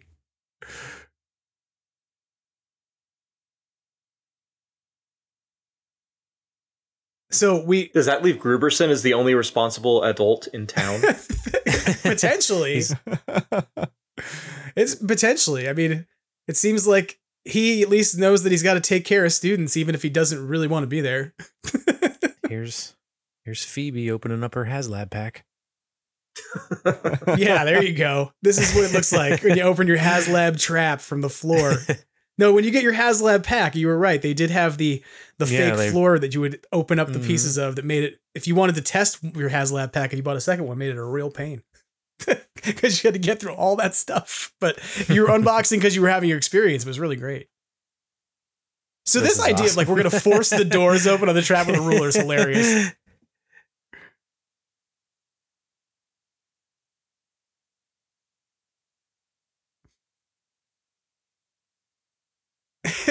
He's so excited. Like, how do you not know this? What's wrong with you? So in the original trailer, the smoke or energy or whatever that pops out of the trap was green. Yeah. Do you think they changed that? Do you think that was a Fugazi for the trailer, or do you think that was a change? Yeah, I would think so. Probably for, hey, it's Slimer. It's another thing actually that Jason Reitman talks about in the Big Head Club commentary, believe it or not. Not that I mentioned you, just like, thanks for setting me up to talk about things I know. But he talked about this, that in many different points that like the pit was also blue in color. And if you look at the poster, it's green-blue. And the reason for that is that Sony's marketing department believes that color reads well as ghosts and ghostly supernatural things for audiences. Despite the fact that it doesn't represent the narrative universe in which the movie takes place. He openly says in the Big Head Club commentary that he argued about it and lost the argument, and that the marketing department went with the blue-green, but that they were he and Gil commented they were very, very grateful that the marketing department upheld like the rest of the vision and narrative of the movie to make sure it was consistent in marketing what they were putting out there. but that was one of the oddities, and that was that they changed to blue-green because that tests better with audiences as quote-unquote supernatural. Was that footage that they saw on YouTube, was that some of the stuff that they had unearthed when they started the filming process in the salt mine or whatever, the dailies or the cut footage or whatever it was? It's all unused B-roll stuff from the first movie that came out of the scanning that they did of that. So then we went out to go get the stuff from, I think he said during Ghostbusters Day or Ghostbusters Fan Fest. That's the thing it's called. That was like they went out to like Kansas or something to go get that stuff. Yeah. So, yeah, it's crazy. Like somewhere in the middle of the country, there's just repositories of American culture and film artifacts that just like, it's in a bunker somewhere under the ground so tornadoes can't. Yeah, it's like in a cave. Yeah. Yeah, like in a mountain. I love this whole, we're going to power the trap with 12 volt, and it just apparently works that way. You can just run 12 volt batteries to the trap and it loads up. And knowing what he knows about Ghostbusters, he's aware, and he still wants to do this in a on his school car. parking lot. Yeah, it's on punk rock. Didn't you hear him talking about punk rock it is a minute ago? That's the whole deal. Science is dangerous. And that's where you go, he's not the only responsible adult in town. He's not even. Like... And put the miner in a driver's seat of a school bus and yeah. They did such a good job of like making the trap feel like it had been through battle there. It's very well weathered. Yes. Zoom. This is very so technically cool. All the events following is Gruberson's fault. Yeah, I mean, theoretically. Yeah. He's the idiot who opens the trap.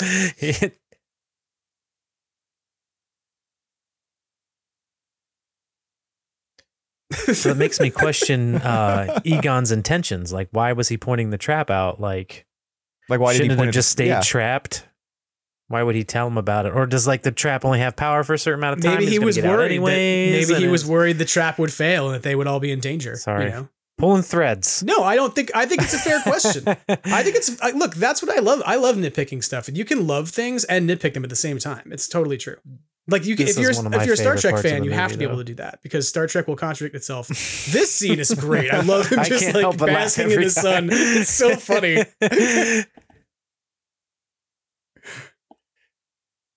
And then when he sets up the ambiance here and he's walking in.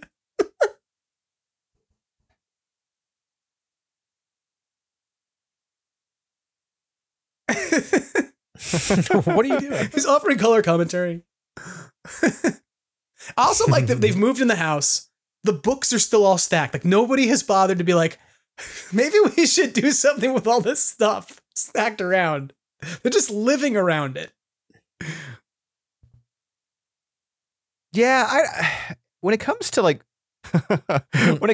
films like this and like, you know, you ever have like that move-in scenario and it's like a creepy old house, there's always that kind of room of just, you just kind of have to accept it, I think. Because like I kind of think back to The Burbs, where you have, you know, the Tom Hanks film. You've got this family that moves in. Apparently, you know, they may have killed the previous owners, but the house is just in disarray. Like, were the previous owners like that? Or was it the family that may have killed them, you know? Like, I think about this scene, this kind of evokes the vibes of the Goonies house to me.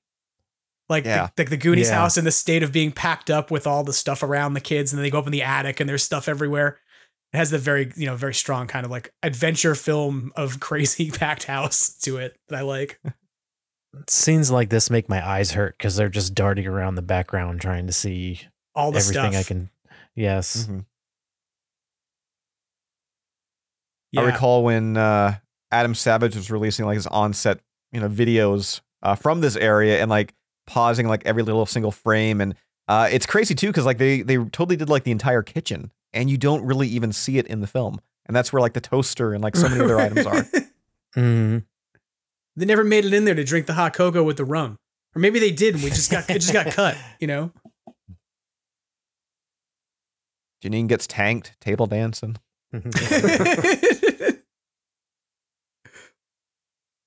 If you were this kid and you had a podcast and somebody gave you this book, you would be like, I have 3 seasons. Done. I guess it's all the material I need. Are we to assume that this is Tobin's? I believe that he's so, leaking yeah. through? I think so. It could be Spade's catalog. Feel like they were going to give that like a close up and it got cut, right? Because of the video game packaging and You like never get to see the cover of the book. Yeah. Yeah. I feel like there's a really nice prop out there we haven't gotten to see. Yeah. It could be Spade's catalog. I don't know.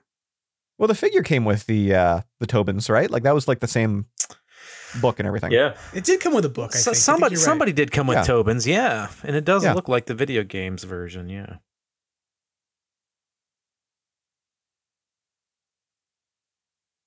That's a car that belongs in Oklahoma. Yes. I love all these actors that are in here because if you ever Google Ghostbusters, like under like Google News, occasionally one of them will get a job or like a new role and it'll just be like, and da-da-da-da, who starred in Ghostbusters Afterlife. And it's just, you'll like look it up on your movie database and it was like, yeah, Finn Wolfhard's friend. Yeah, I don't know if these kids have names. Like one of the gals, she's in the show, what is it, Reservation Dogs, and I know she's been hitting it pretty big. I don't mean names in the industry. I mean names as characters. Like, aren't these people names now? In general. Did they become names? Yeah. Did they actually do anything after this? No, I mean like, do they have character names that we just never learned? There's somebody credited as Thick Neck on IMDb. Jim, they're just all AI. That's all. They're just AI performers. No, Yeah. No. And this is exactly something I would do at this age, was sneak off somewhere and find the most dangerous spot there is there and sit there and chill. And yeah. It's abandoned suburban places.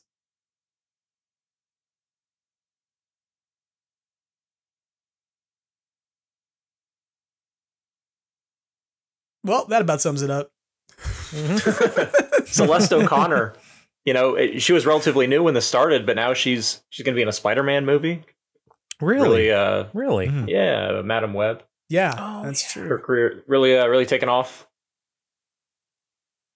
Yeah. Really with the younger age, with the TikToks and the Twitters and everything,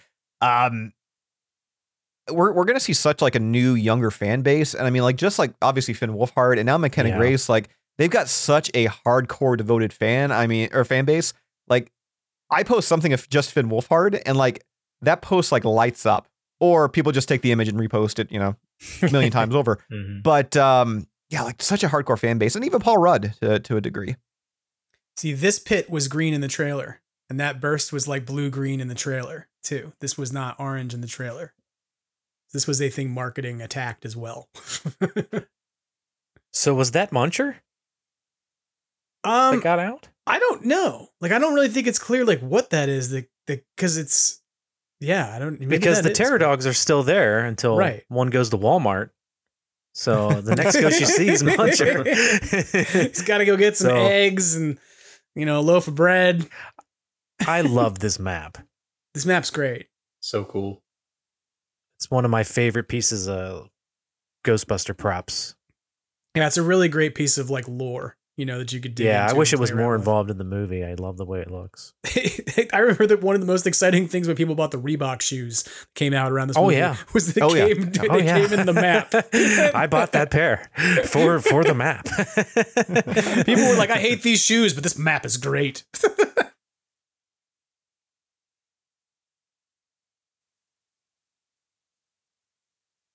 Yep. Now here's another question. Yeah. Mm-hmm. So with all the stuff Egon took, did he also take the pole from the firehouse? I've asked the same question. Tear the pole down and throw it in the back of the Ecto, like leave the door open. And I have asked the same question. Like where did he get a fire pole from? Like, was that some of the bizarre shit? Was he was like, I need a gold fire pole, like a gold painted one? But yeah, it looks like the fire pole from the firehouse, like just taken out. It's very similar. Didn't Murray actually have a fire pole in his house? Jason, do you remember anything about this from like 10 years ago? I believe so. It was like one of his houses that I think when it was being sold, right? Yeah. It was like Bjork had owned it or something. And it was like, fire pole from Ghostbusters. That I'm pretty sure familiar. That's hilarious. However, if he legit took the fire pole, I mean, that is a dick move. I told you we're not making a third one. That would be a straight middle finger right to Ray. Is what that would have been. Yeah, if Egon takes the fire pole, like that's, I mean, there's beyond like 16 ounces of fuel isotope or whatever. All right, so this is my stupid fanboy moment. I'm just gonna say this for a second. I love that we got to see the collection of spores and molds and fungus. And this is part of what set off my weird Ghostbusters connected sourdough baking. Was I was like, Egon Spengler would have been a sourdough baker. He's got to like have cultures and grow things. He could totally bake sourdough. That's what he does when he's not busting ghosts. He's got a bun in the oven and, he's doing research. This shot made us probably all openly weep in the first trailer, right? Yeah. Or second trailer. Oh, yeah. But I did wonder just how old this candy bar was. Like, how long has it been in there? Is that a climate controlled basement? Have ants gotten to it yet? These are important questions. This is such a cool shot with her looking through the glasses. So when I was at New York Comic Con, when they did the surprise screening, this lampshade was on eBay, or one of them. Yeah. And when I was sitting there in the theater and it popped up, I was like, if that's what I think it is, I'm buying it. And as soon as we walk out, and it was. Did you get it? So I have that in my closet. I have no idea what to do with it. It's just sitting He's there. not with us right now, but Austin was the first person I knew who identified which lamp it was because he's so amazing at prop identification. But he figured out what lamp it was, I'm pretty sure. And so yeah, this is what I was talking about earlier, is that they had built some sort of like puppet or wireframe armature to do this scene with.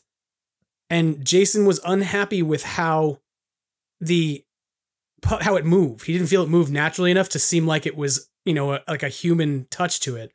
And so in the end, they ended up I did not like it at all. Yeah. No, I don't mean you. I mean Jason Reitman. I'll specify better. My apologies. But yeah, so instead they did it by hand.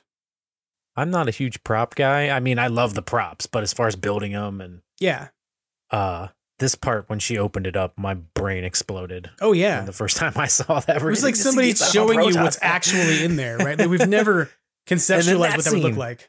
Geigometer. Sniffer. Yep. I think a toaster. Yep. And I think the flashlights they take down to the subway in Ghostbusters 2 is there as well. There's so much stuff. Mm-hmm. A lot the of the Ghostbusters 2 canon scene. This is great that like on YouTube, they're just somebody this is how it would be. And that would be accurate. Like, in that context, that's got to be a channel that does like, I scan old commercials from VHS and archive them for the future. Like I wanted to click those other videos. I want to see them. I want to see what those other videos are. I think uploaded by Dinosaur Dracula. How many views does that video have?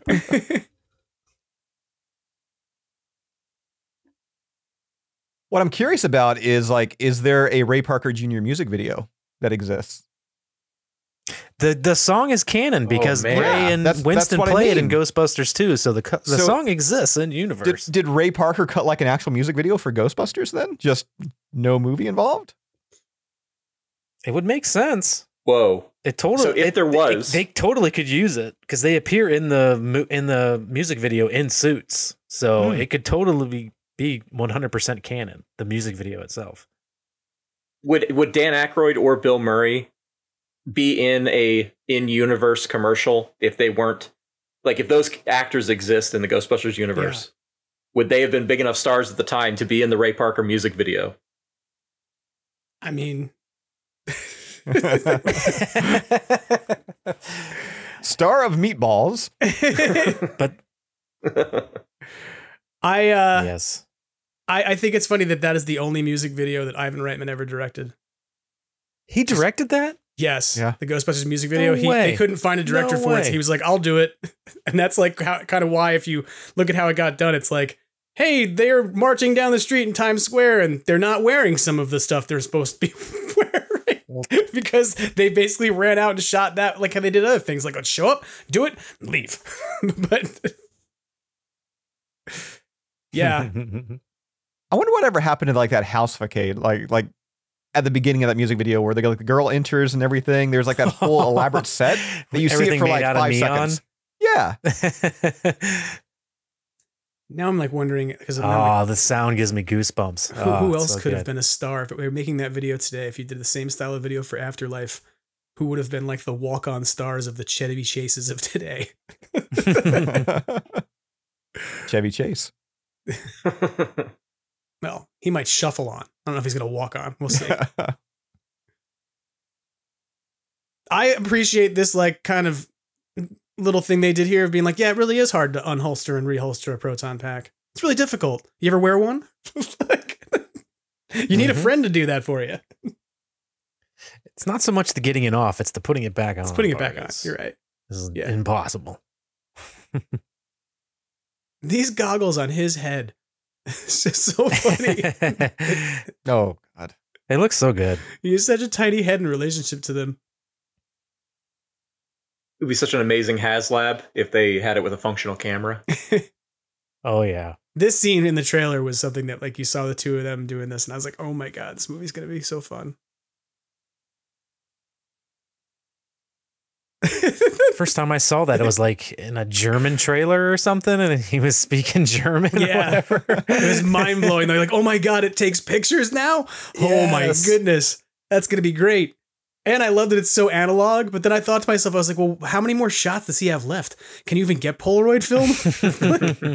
You can do that like 3 more times, and then it's over." That's the one picture they had. I recall too, like some people like angry and just like losing their minds over the fact that like her shoulder straps are not backwards. On properly. Yeah. But that's what would happen if you put a proton pack on the first time. Right. I mean, I've put one on like hundreds of times and I still do it. I'm coming. Yeah, this scene's great. And this is, folks who may not know this is Josh Gad basically doing the voice of Muncher throughout this entire movie. So all these weird noises and guttural things are things that Josh Gad made come out of his face. I don't know.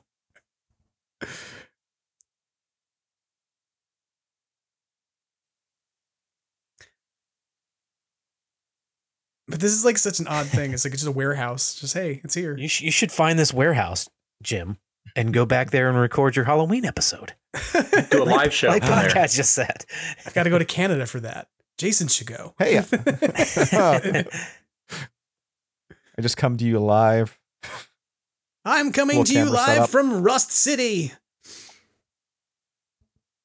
I sometimes wake up at 3 a.m. in the morning screaming, thinking about the fact that we did not get Muncher Twinkies.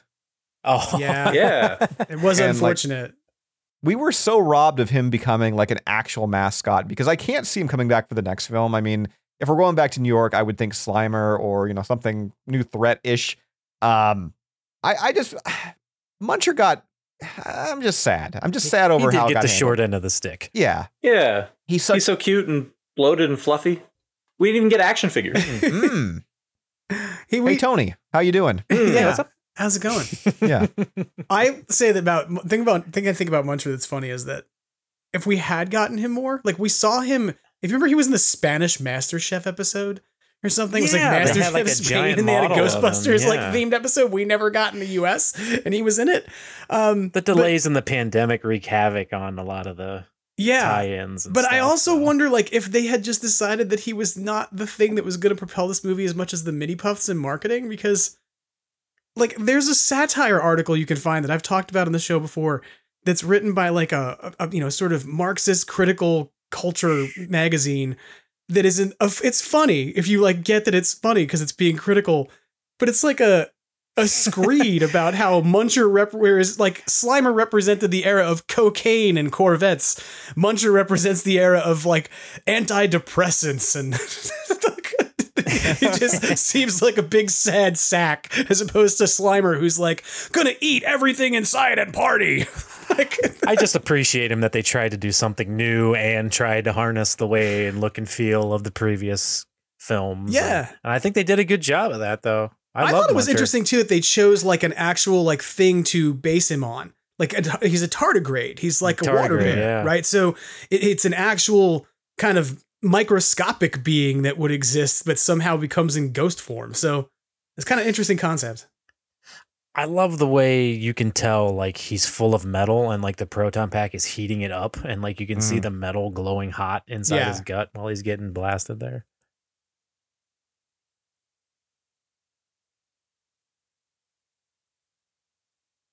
This is really fun when he just kind of the come on, darling, and then Grandpa shows up.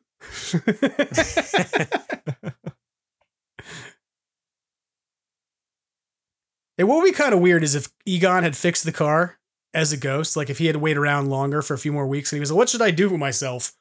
So while he was around on the farm, he just decided to fix the car up, and then he was just out doing donuts in the field with it. Like, dead man behind the wheel.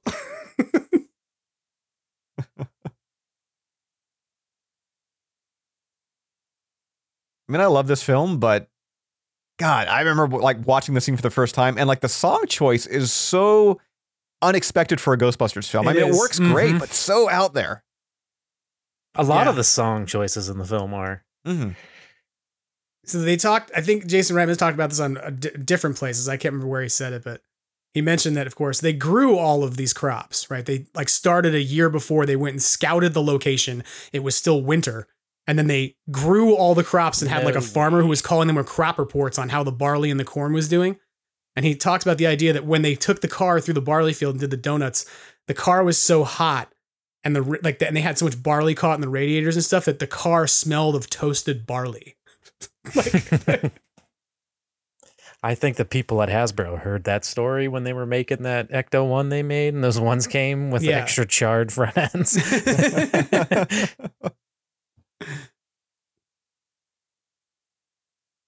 They did apparently also sell the crops after the movie and turned a profit on them, which is also kind of hilarious. That one of the ways that they made money was they sold the crops. What crop did they plant for Firehouse? Yeah, exactly.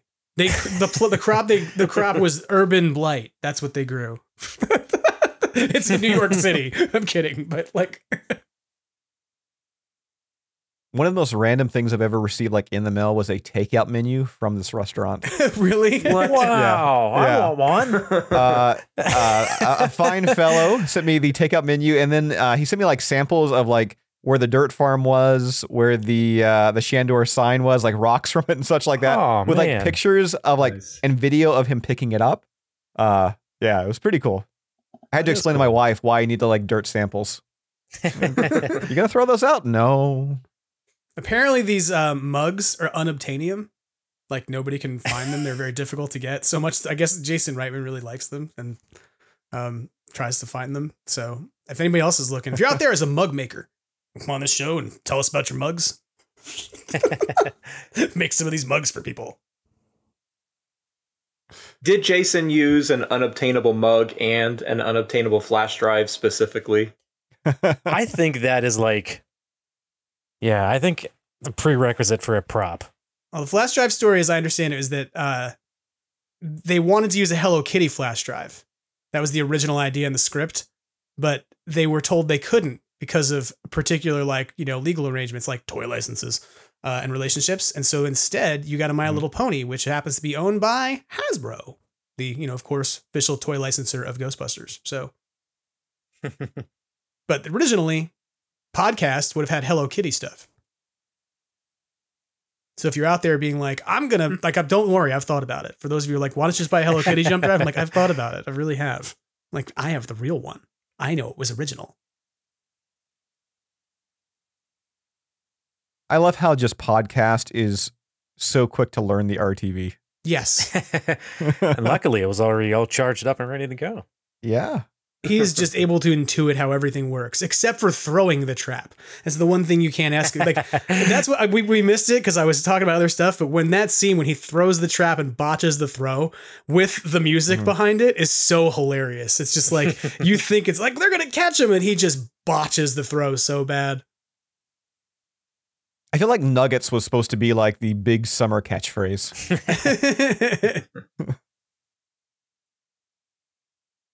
I can't believe we still don't have a replica RTV at this point. Yeah.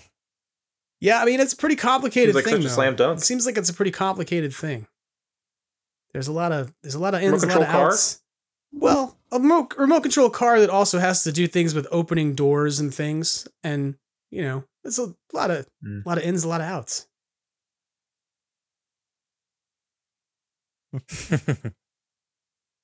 But maybe we'll get one. We don't know what the next HasLab is yet, but if you're listening in the future, you might already know. And you're like, Wait a minute. Are we saying there's turns going to be a out next HasLab? It's a ghost popper.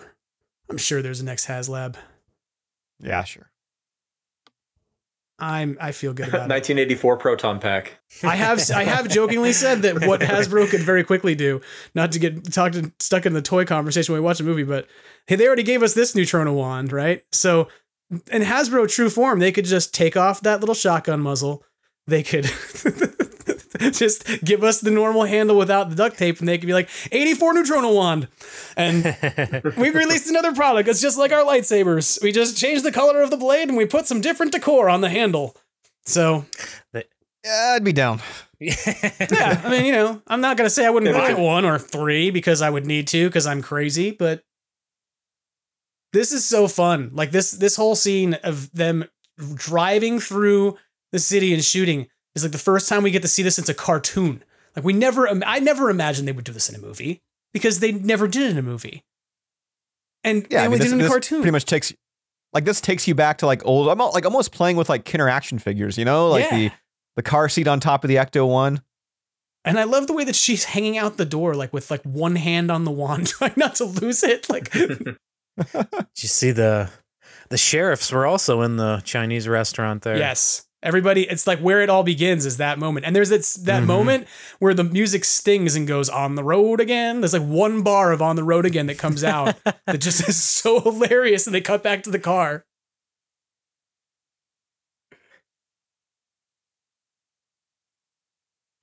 He gets so excited. He just knows what he's doing. He knows. He's worked it all out. Took like 30 seconds. There's a ramp. This thing goes down the ramp. My question right now is, what are the goggles being used for? Like, what is their utility in this moment?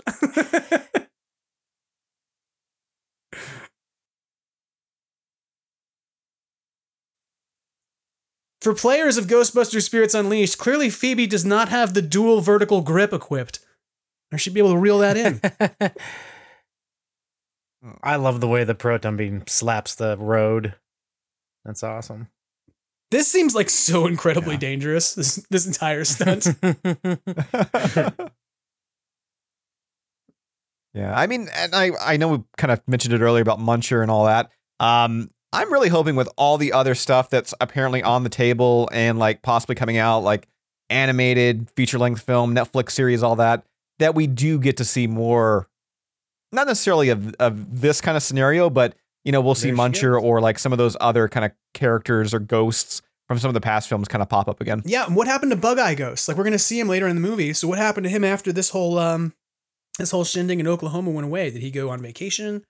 Like, well, he signed a deal with Ilphonic. Yeah, he's in the new DLC now.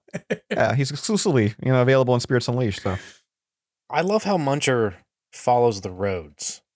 Yeah. It's the only way he knows how to get around. Maybe he's eating a lot of cars, like he's eating a lot of GPS units and it's just kind of messing with him. Maybe he's one of the miners, right? Yeah. That died in that mine, so he's drawn to Hey, it. that's actually a really good explanation, Tom. I like that. Good job. I recall when that first Fright feature figure was shown in, like there was like the Ecto-1 license plate like in his belly, and everybody thought that he was gonna like eat the Ecto-1 at one point. Yes. I do remember that. That's a beautiful shot. Yeah, it is.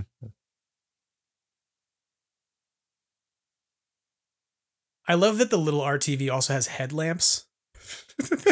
So that I guess the person driving it can see where they're going while riding on top.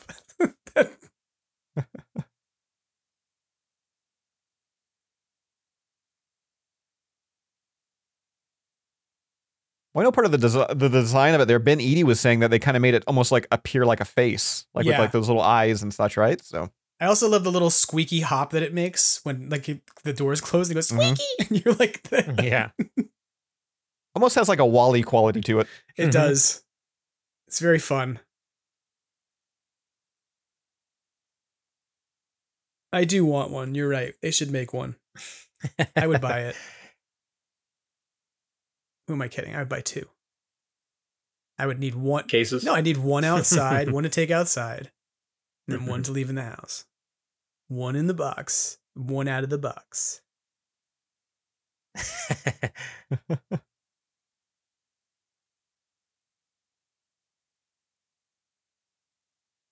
Very Ghostbusters 2 to the museum type scene. It is kind of funny now that they just like drive back into town. Like that's such a kid thing to do. Like, we ran through town and we destroyed a lot of shit in this very obvious looking car. Let's just drive right back into town again. Nobody will notice. And also at like the slowest speed possible. Like, we're not going to take the back roads. We're just, Yeah. Say we Completely fight. unaware they're the most wanted in town. How old is that Twinkie? Still good. They last forever. I mean, here's the thing. He hasn't been using this car. We know this. Like at the beginning of the movie, he's driving around in the Ivan built truck, right? Like that's if you don't know this, for folks listening out there, if you look at that truck, it has an emblem on it that says Ivan built, and it's literally like named after Ivan Reitman. But he's got that work truck at the beginning of the movie. He's not in the Ecto-1. It doesn't run. So that Twinkie's got to be like super old. It's like 5 years later. Do you know there is a massive difference between American and Canadian Twinkies? Really? What? I did not know that. Yeah. What is the difference? You guys have like just a sugary gold down there, while us like it has the cake is not. It doesn't nearly have nearly as much give to it. It has a little bit harder and not nearly as sweet. I mean, it's still sweet. I mean, it's a Twinkie after all, but. Yeah, you guys in the U.S., I mean, it's so much better. As it's been explained to me by you, apparently this is because the Mounties care about nutrition. That's what I got from all of our conversations about this. But I don't really think it's the Mounties, but you've all heard this before. If there's anybody who's an official in Canada, I just assume they're a Mountie. It's WWF's fault. It's not mine. Yeah, Quebecers are making sure those don't come up here. I love how she uses her one phone call. Yes. to call this number from this commercial. And it's still not in her business. mom, not.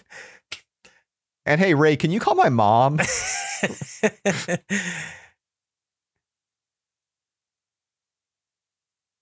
See, this scene gets me, though. I get built up from seeing that scene again, the redo of the commercial, and you get the occult books.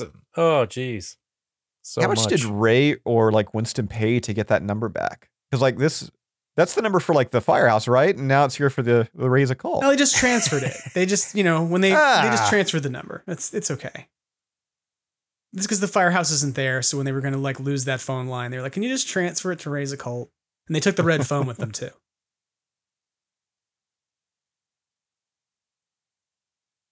Well, I guess I didn't get the poll. I guess I'm going to have to take the phone.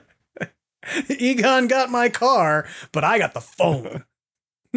It'd be kind of funny too. Janine's all pissed. I will be honest. There was a part of me that wanted to have a scene in this movie where he also still had the fire bell. And when she picked up the phone and called him in the theater, I was really kind of just goofily hoping he would pound a button and be like, "We got one." And the bells would start ringing inside of Ray's Occult. He'd go running out, jump into some, I don't know, Toyota Tercel from like 1994.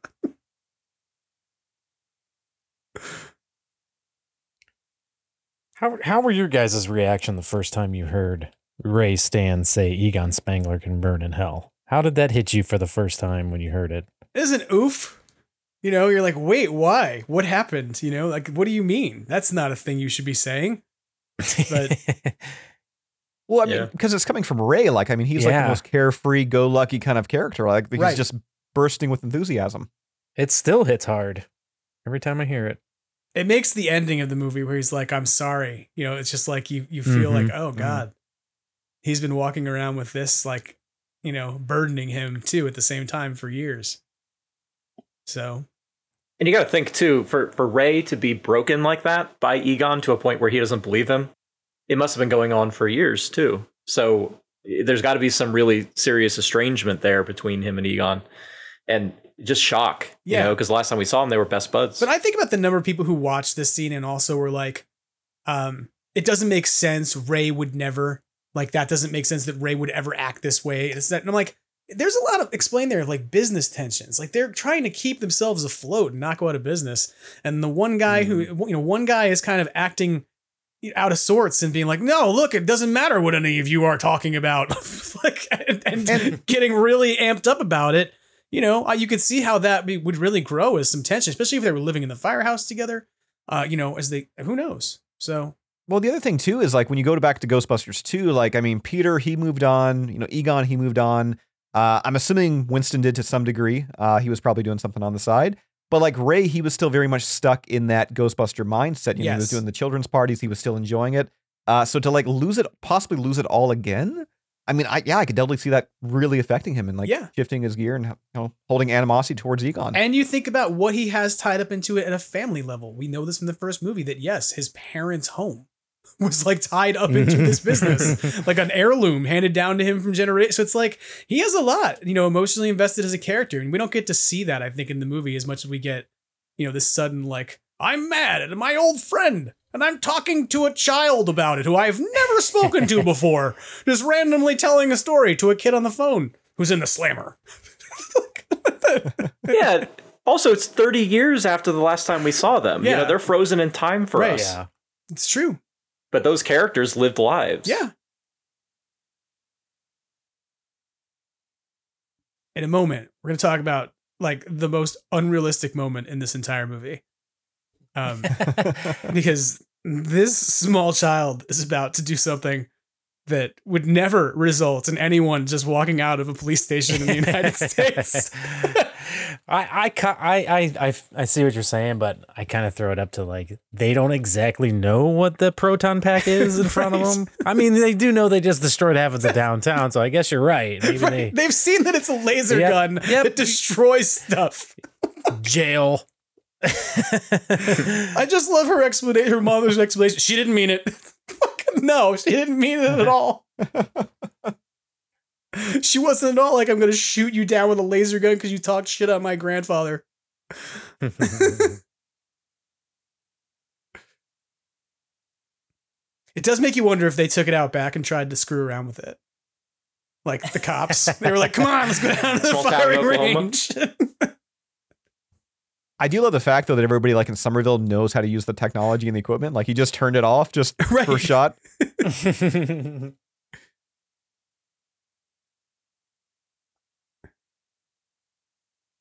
I love the like single blinking light on the, giant set of silos as capacitor. It kind of tells like the foreshadowing of like, this is something else. It's not actually what it looks like. So is this on the sound stage, this scene, or is this? Looks like I think so. Yeah.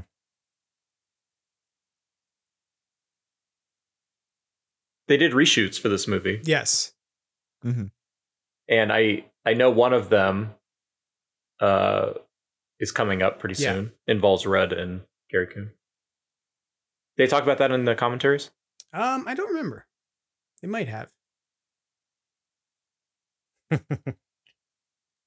all that's going on in this movie, they've got like a pretty endearing relationship going on. They do. They're fast friends. It actually feels really organic. Yeah. With all this craziness surrounding them. Mm-hmm. This scene is hard. Yeah. Mm-hmm. Like this scene is hard to watch to some extent because it's just like the emotions here are so heavy. A mom and her daughter fighting, and Egon gets called an asshole. Yeah. But apparently it could have been like way harder.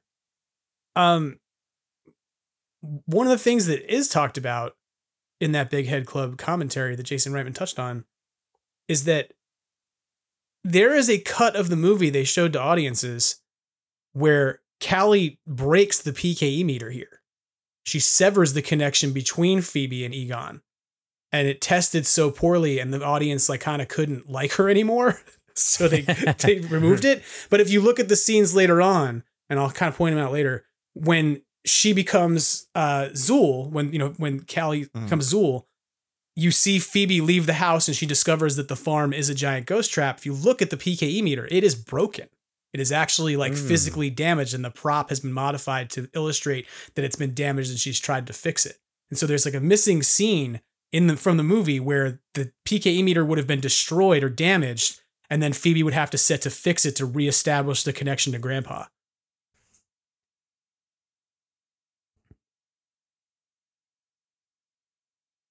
It's depressing. It's a way more depressing read. I'm glad they cut I'm really it. glad they cut it. Yeah.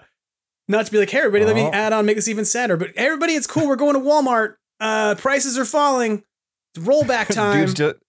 I just love the fact that he's going there just to eat some dog food. Like, yeah.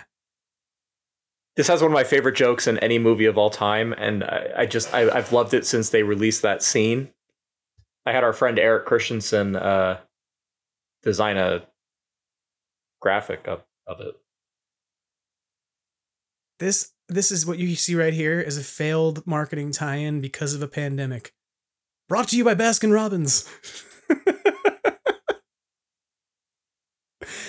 There's your Stay Puft Marshmallows, which we would all be running down to Walmart just a few times to go buy more of from Walmart's, which was the only place that carried them.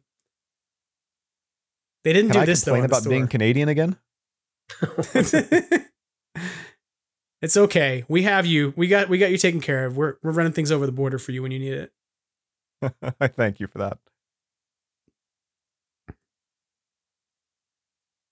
Wouldn't have been great instead if it like possessed like that beef jerky on the other side. Just a little jerky man. It took over a Macho Man Randy Savage Slim Jim display and was just like, oh. Yeah.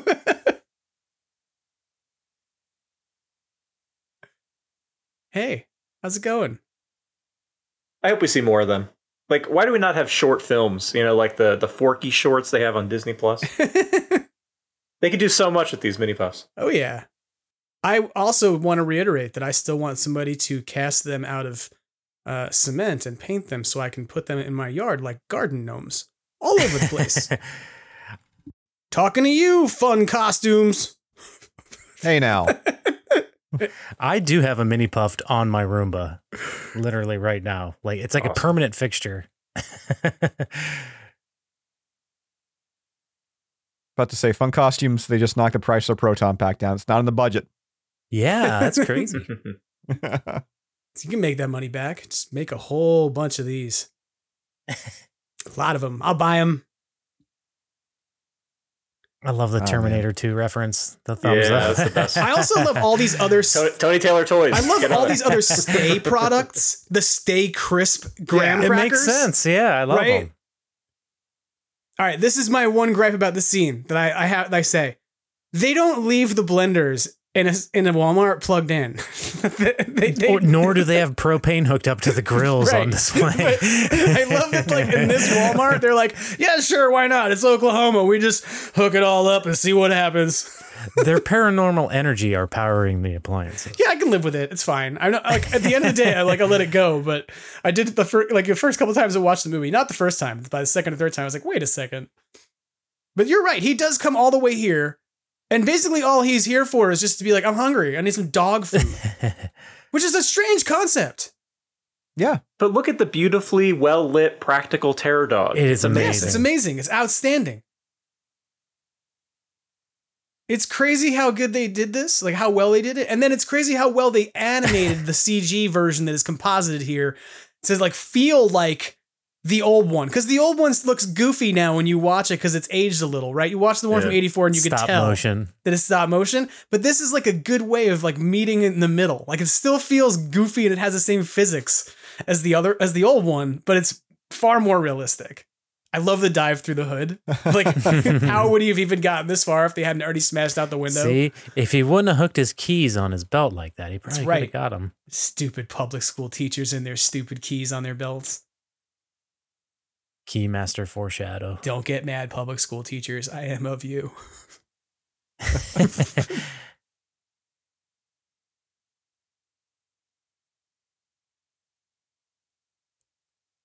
So you just blew up the restaurant. You go back to the restaurant the following day. I admittedly want to cut this scene alongside some music from Seinfeld in the background in a diner scene because it just feels like it belongs there.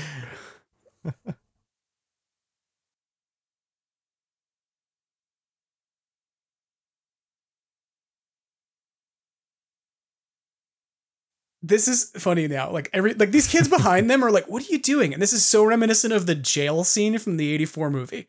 Like where the people around them just start looking over the blueprints as they'll have them laid out on a table. So in this version, we get that weird callback where the kids behind them are like, what are they doing? And listen to them tell the story about Ivo Shandor.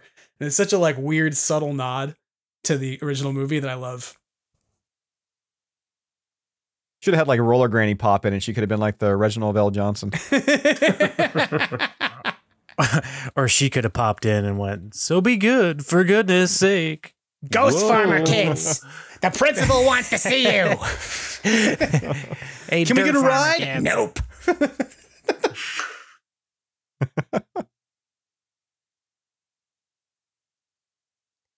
I love the jokes in this movie. They're so bad. They're great.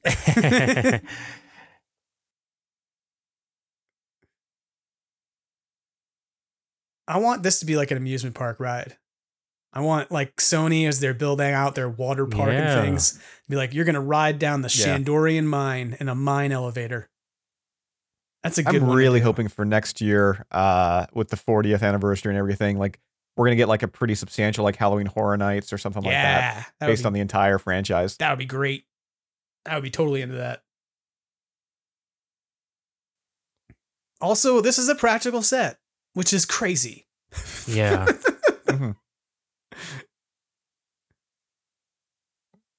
Built by the German Ghostbusters. Shout out to you all in Germany who build great props as we talk about on a regular basis. That statue's horrifying, but there so is. cool. If you have not seen this, folks, there is actually like they have made. I think it's Die Geisterjäger has made a scaled replica of this for events, which is freaking crazy. Down at the bottom of this hole, there's like 4 Ninja Turtles and a rat. They're eating pizza. I want to know what's at the bottom. Yeah.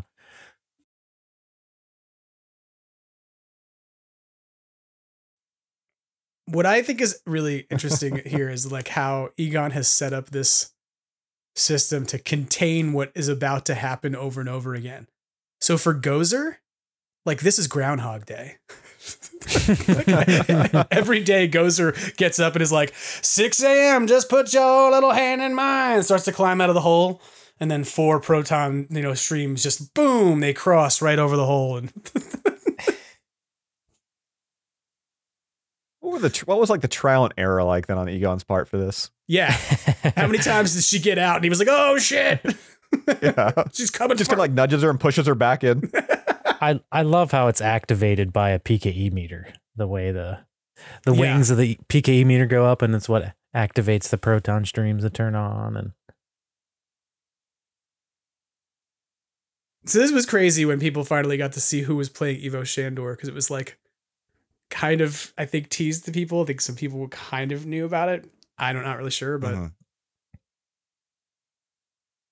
we were aware he was going to be in the film. Yeah. But they did not announce anything about his character. Yeah. I think that's what I mean. Is like, I think people were kind of knew that he was going to be in this movie, but they didn't really know what his involvement was going to be. And so, yeah, this is a thing they had to change in post. They had to actually go and edit that 2021 in, because it originally was a 2020. And because the next movie is then coming like what, in like 2034 or something. Yeah. That's how long it's going to take to come out. They have it done, but it's not coming out until they can match up the numbers.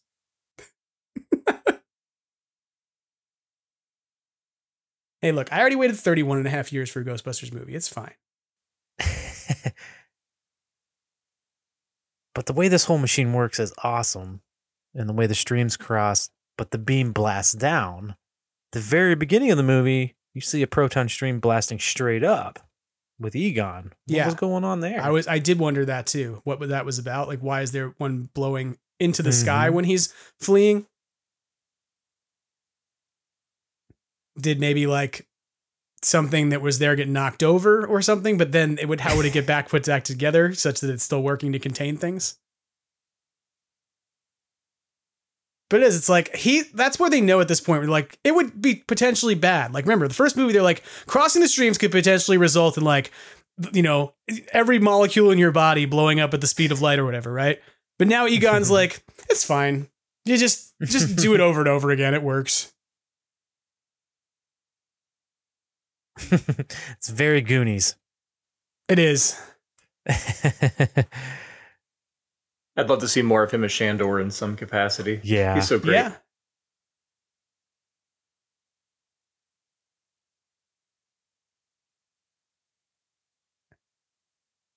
There it is. PK meter shuts down. I love how there's some like spare lightsaber parts on a lot of those proton packs and stuff.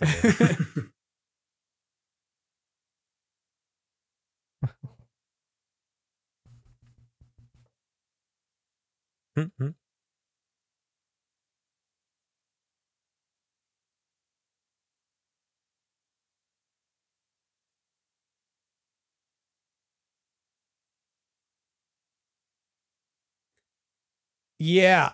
See, he was trying to keep everybody, safe, and the whole town was like, he's a weirdo. And that's uncool, everybody. So remember, be cool to weirdos, because they might just be trying to keep you safe from the scariest thing alive. Or undead.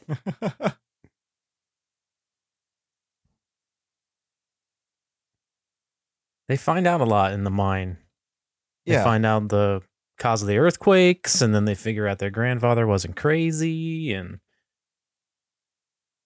So see, if you look at the PKE meter now, it looks like it's got some battle damage on it that it didn't have before. Now Callie's going to realize that they're not crazy. Yeah.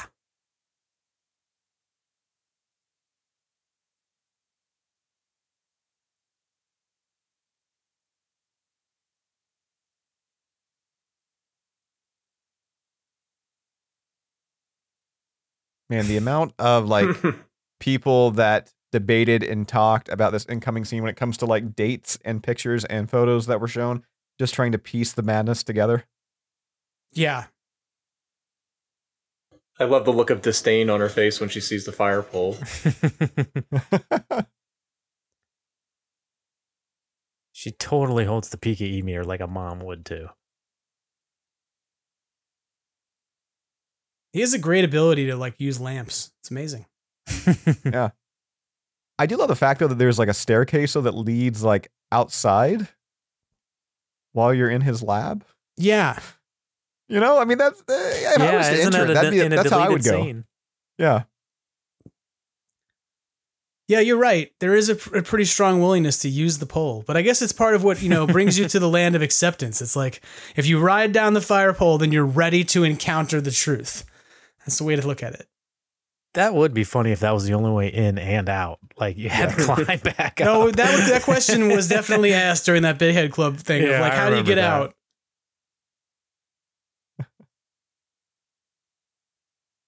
Egon's joints are going, this was a bad idea. Yeah, you got no health insurance once you run away from your friends who you're running your business with. And you're sliding down that pole all the time. How do you think he did, or do you think he used the stairs? I mean, I would hope the stairs. This was like one of the only jump scares in this movie. Yeah, legit. All of these photos apparently are actually like of Carrie Coon as a child. Like they're all stuff they brought in. So the articles, like the news articles and stuff, are all about her when she was a kid. And they then incorporated them and made some slight changes to them to make them work.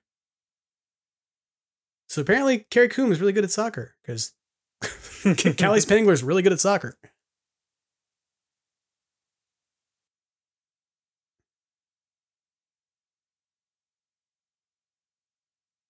Nope. Sorry. I'm really surprised that the scene like worked because like on paper, I don't know. It feels like it should, just because like that whole like, there is no Dana, only Zool. It's such an iconic moment. To replicate it just seems like it shouldn't work, but it does. Yeah. But you're right. Like it is kind of, you're like, oh, she's just going to turn into this character we've seen before, but they do this really well. And the sort of dynamic here of like the kids being involved, like there's a different feel to this. When you get Dana Barrett as Zool, there's some comedy to it, right? Like it's scary that she's possessed, But everything Venkman is doing adds some comedic level to it. There's nothing really funny here. Like this even has a comedic, element to it, but it's also kind of creepy because it's like he's a kid.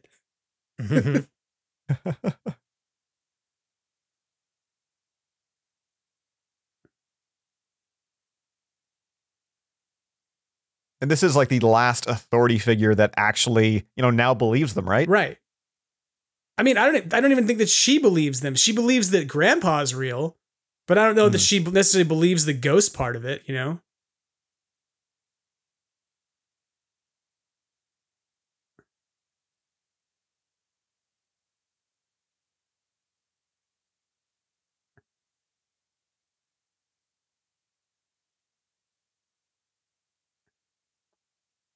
Yeah. There was a lot of damage to a lot of buildings in this town that day. FEMA had to come in and set up trailers.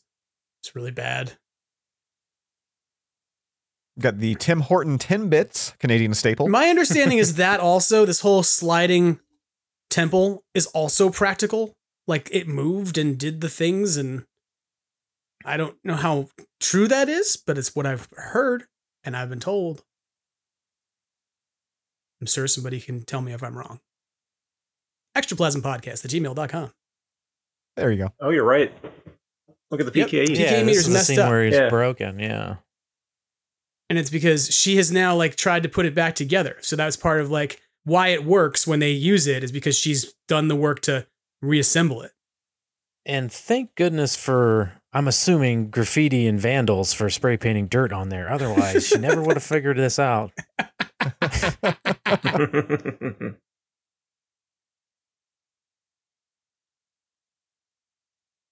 I that's so odd. I don't think I've ever noticed that Shandor minecart before as a town hall artifact, even though I've seen this movie 25 times.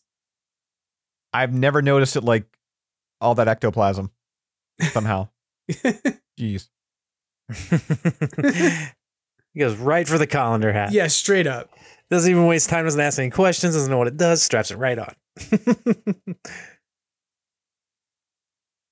It's amazingly lucky, though, that he puts that hat on in the scene, because this is a reshoot, and he looks like, I don't know, at least a year older.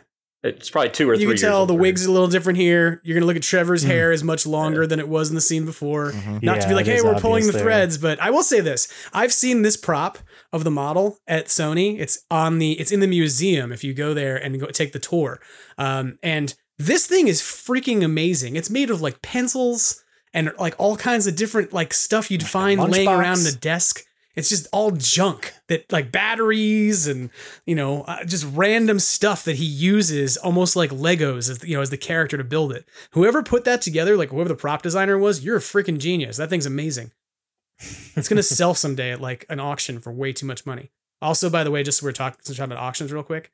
If you haven't heard, we talked about this a few weeks ago, this idea that the Sony prop house is going to be closing up shop and they're going to liquidate the prop house. I'm going to get me one of those USB drives because I think it's in there. All the good stuff. But see, the thing about that auction is that all the good stuff is probably in the archive already, right? So you're probably going to get nobody's going to pay attention to that USB drive. I'm telling you, I'm going to get it for 49 cents. No one's going to care. What does she say? What does she say there? No one knows. I was so excited when this came out on Blu-ray, and I was like, man, they're finally going to have it there. Yeah. And it either says nothing or it just inaudible or what have you. Yeah. It's not clear what she says. I love that he drew on his own name tag. And that was important to him. He had time to do that. It took a few moments. Let me say this. That's got to be a really impressive lift. That car weighs a lot. Yeah. Nothing but stupid guns. A jail inside a jail.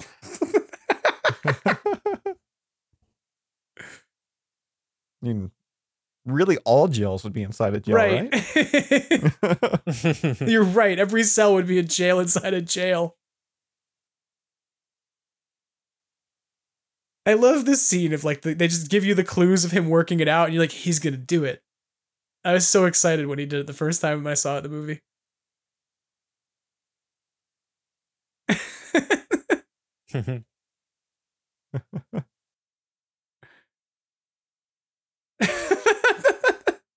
Why? Here's a question. Why is that Muncher doesn't phase through things?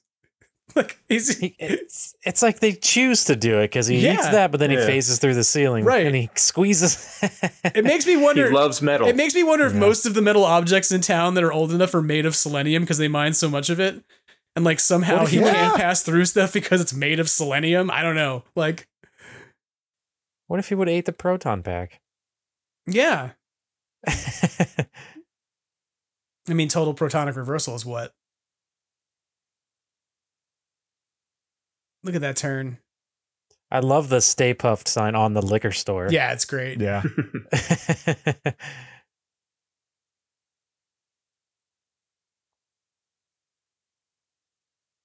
Oh, it would be so fun to drive that car, but not to own it because I'd be terrified of what I would do to it.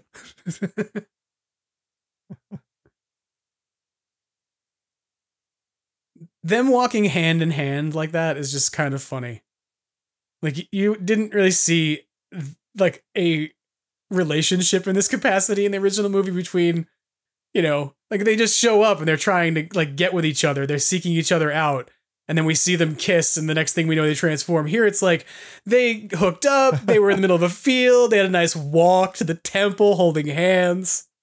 They ate dandelions together. When two people, they love one another, you know, they get together, and it's a different experience. You know?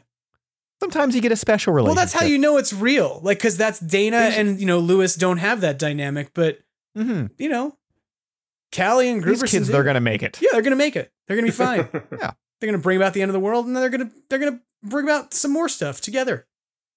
There's gonna be like a montage in the next movie to like Nothing's Gonna Stop Me Now, or you know, what's that Mannequin song? That's it.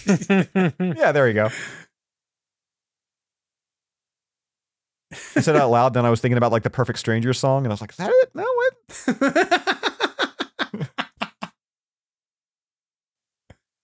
This is so funny. I was so excited for Shandor. I was. I love too how they unknowingly kind of like the character looks so much like his Ghostbusters, the video game appearance. It is, yeah. Yeah. And it was like, no, we didn't base him off that. It was just, you know, we took period pieces around that time, what people look like, and this is him. Him being ripped in half like that to me is like the equivalent of at the beginning of that movie with Harrison Ford, where he's in the plane as the president, and what is it? Steven Seagal shows up for like a hot 90 seconds of that movie, and then he dies. Like, it's just bam, he's gone. It's kind of the same thing here. So she finally gets through to so funny and just decides to chill. Enters another dimension. Like, I got time to spare. It's all good. Kick it right here. I gotta relax for a few It's her favorite minutes. cave. It took a long time to climb up that hole. I gotta take a breather. If that's all Gozer was going to do when she came to our dimension, was just going to, you know, chillax, you know, and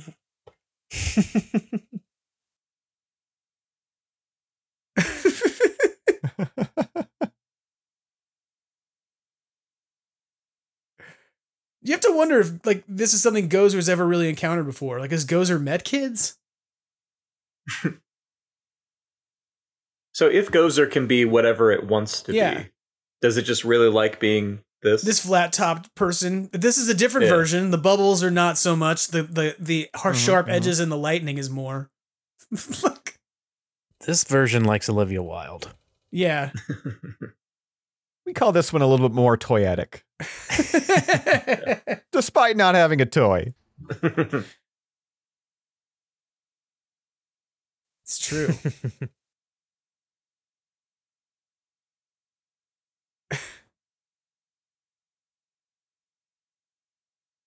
Were her eyes originally red at one time and they changed them to black for a reason? Wasn't there something about her eyes, Gozer's eyes? You mean in this movie or overall? In this movie, yeah. Because in the original, they're red, and in this one, they're black. I don't know. I did hear something about that. I don't know why they changed it, though. Now, this effect of like what it looks like when Gozer is only supported by one of the two is awesome. Terror Dogs is a really cool concept. I like it. The concept art for it, too, is amazing looking. Yeah. Like how the one Terror Dog's just like sitting there for a few moments, just like, I don't know what. What do I do about this? This has never happened before. Mom? Help? You got Humpy. It's such like kid language. It's so funny. Sinners. Great callback to the beginning of the film. Mm-hmm. Sinners and sacks. Yep.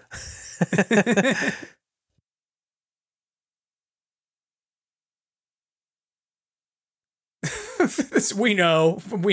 Yes. I'm aware. This is another total mom move too.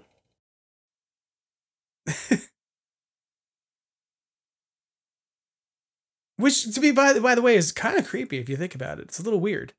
How do you get all those photos? Who's he getting them from? Who's going to all these events and sending him stuff? Janine. Janine's everywhere. Janine just goes and runs all his business for him everywhere. Maybe she's a private eye now. That's a spin-off television show. Janine Milnitz, private detective. We got one.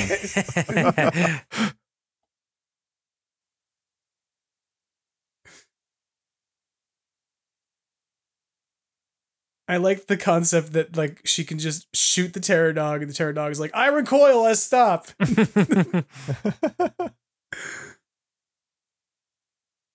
But it's weird that she doesn't manage to tether the ghost that's inside the terror dog to pull it out. Like the trap can. But the proton pack doesn't seem to be able to do that. It just acts as a defensive blast. In other words, you got to use your boson darts to soften them up.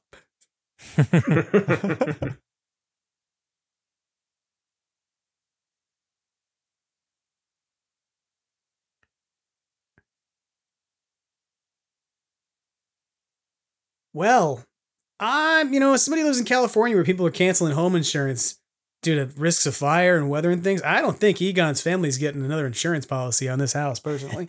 I think they're what do you claim this under? Figure out what to do with this house now. They can't insure it. Now, the fact that they kind of recreate the opening with this. Yeah. With Phoebe holding the trap versus Egon holding the trap at the beginning. It makes me think that the thing walking towards Egon at the beginning is Gozer. Yeah, it's not because why would he try to use the whole trap field on just the other terror dog? That is the question, right? Like, what was the plan? Was it to or was it that he had one terror dog and he was hoping he could catch the other, but he was set up to capture Gozer, like if he needed to, Yeah. Maybe he had more than one plan. Maybe like that was one version of the plan was I'll try and catch each of the ghosts individually, and then if I can't, I can at least, if the Gozer comes here, I'll be able to catch Gozer in the field. I don't know. That is horrifying. Yeah. I don't want to hang out with that.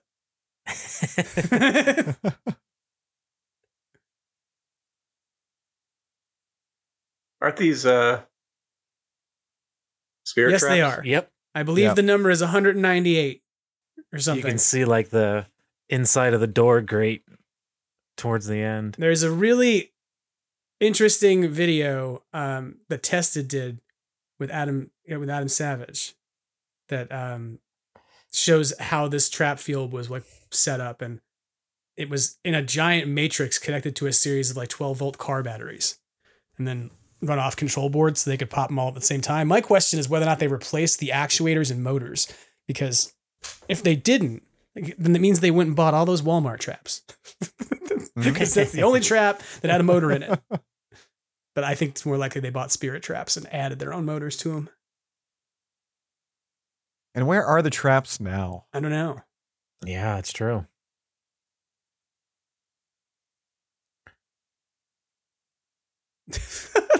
I've got my own problems. I was so happy the mini puffs came back. I was worried they were really going to be in the Walmart My favorite scene they have in the entire movie is going to come in a few moments when... Oh, in the windshield? Yeah, and the Ghostbusters show up and they're in the back window going, ah, like fangirling.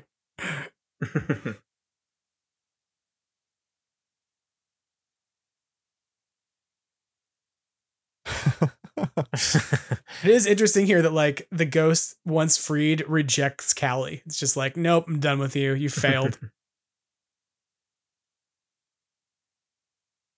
This is such great effects work. Yeah. She just wants to be happy with her dogs. Why can't people leave her alone? She just wants to go jogging with her dogs without being bothered. They legit found, though, like the perfect balance between like that old school Gozer and something new. Yeah, I agree. Yeah, she looks great. Yeah. It's the character is very recognizable, but still a different form of it because, in fact, you know, it can choose to be whatever it wants to be. So there they are. You got those guys. If you got a HasLab pack, you got 3 of them. Was there any talk in that commentary, Jim, about how they got to this middle of nowhere farm? Yeah, how did they arrive? I don't know. I imagine that there is a logical explanation for that maybe we'll get someday in like We're an waiting, extended Jim. commentary. I mean, as I said, when I first watched this movie, hole in the wall place with like a bunch of friends, and they obviously weren't as hardcore of Ghostbuster fans as I was, but like that was the big question. Everybody left was like, so the original guys, huh? I think that they came on Marine Ecto 8, except that Oklahoma is landlocked, so that can't be it. Like, but maybe they took Ecto too, you know? They just hopped on, like, from the real Ghostbusters. They just hopped on that weird little motorcycle-y looking flying contraption they have and showed up. I bet that Winston here is doing well enough. He's got a jet. I was about to say. I believe that Winston probably has enough money as a billionaire executive in finance that he was like, fire up the private jet. We're going. And, you know. And then he yelled out, get the super jackpot. And that was awesome. Fast talking, sciencey Dan Aykroyd. He makes me tingle a little bit. Yeah. Like, yeah, I mean, so good. All the members of Ducks Unlimited. They're all not happy about this Gozer. That looked like it hurt. They do talk about how much it hurt in a second, but whoever did that stunt work feels like they put a nice dent in that car with their back. Well, Bill got like legit hurt on set, right? Like when they were filming this. I don't know. He was complaining about having to be on the ground. I remember he got dinged up, and there's a couple like behind the scenes photos of his hand being bandaged up. Oh, I think you're right. I think I do remember that. Yeah, I forget the actual like reasoning or what have you, what led to it, but yeah. I love the fact that out of all the guys to return, the one guy that would get hurt on a Ghostbusters set is Bill Murray. Yeah. Yeah. I like Winston's attempt at the one-handed shot. Yeah. Now, I'll be honest. I have not understood how it is that she's able to hold off Gozer with one proton pack. And to this day, I really do believe that proton pack was supposed to be different and special. I agree. It's the Spangler pack. It's got some extra things on it. And it's the pack that Lucky opens the door. Like, that's where that pack comes from because Phoebe doesn't have it at first or whatever, right? So it's like... Yeah, that's the one on the ground. And when you look at the Hasbro toys, Lucky came with a purple neutrino wand stream that was like never utilized in anything else. So I've kind of wonder if this was supposed to be a special upgraded pack that he had worked on. This, when it happened, I just began weeping in the theater. Mm-hmm. Yep. It took a few watches of this movie to see it through clear eyes. Yeah. It looks so good. It does. Like, I don't know another movie that's matched it. Compared to some of the other bringing back past people for a movie special effects, it's by far the best. Just the cinematography of the scene too, with like, you know, the 3 guys together. You see kind of Spangler or Egon and Phoebe kind of nudging their way over to the other 3. I mean, it's so well done. Yeah. I love, you can just see the top of Phoebe's head. Yep. Yeah. That look, the Ernie Hudson look there of like, I don't know what to make of this. He elbows Bankman is the best. And Ray just, of course, huge smile. To me, out of the 3, Ernie Hudson was the one that really understood like the assignment. Like, yes, I agree. All right, I don't know how the physics of this work, and I don't care. I want to know what they're going to do after. Like, what do you do with all these traps now? I have had the same question of like, you now have Gozer broken up into 198 little pieces. What do you do with them all? And eBay. They're all miners too, right? They're all the miners, the ones that's the sacrificial death pit. They jumped down in there. All these ghosts escaped out of that. Yeah, I mean, well, whatever. So you got- yeah, I don't know. It's a That's lot. amazing. It's a lot of PKE.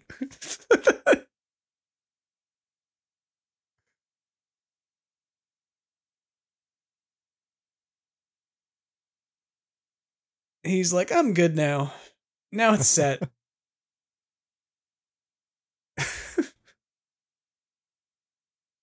So was he wearing the jumpsuit when he died? When he had the heart attack? I mean, he was wearing the boots. So, like, I like to you think tend so. to think so. I think he was with just- like an overcoat. Yeah.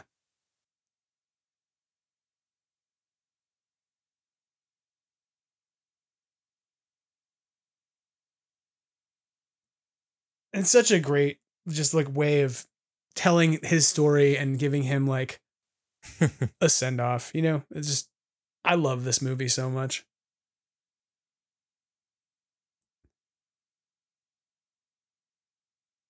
Yeah, I didn't expect it to be so touching. Yeah. You know, from a Ghostbusters Yeah. movie. Yeah. I feel like it does this thing, like the fandom had a wound of like not having closure on sort of like how Ramis is passing and not getting in the movie that we thought maybe we would get someday after seeing that 30th and, you know, after seeing the video game and stuff. Like, It does feel like a good bookend to start something new. yeah.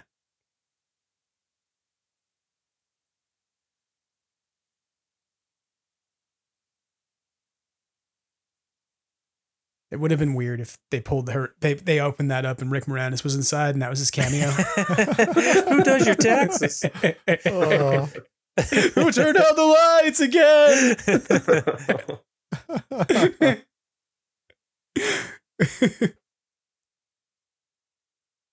I did want a scene with Gruberson in the original Ghostbusters with Venkman, and I really wanted to see him fanboy out over it. Yeah. He doesn't interact with them at all. It's disappointing. I'm sure we'll get some of that in the next movie. I sure hope so. You know. Here it is. Yes. Oh.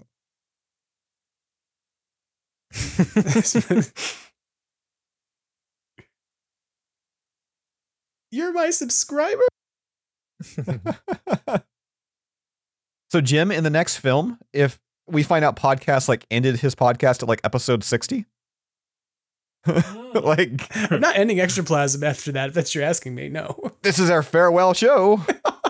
Get to delete all the episodes leading up to that as well. No. We will just revisit every 46 episodes, which, in case you're wondering, means that I get 52 weeks at 6 weeks off per year. It's like a job now, except it's not.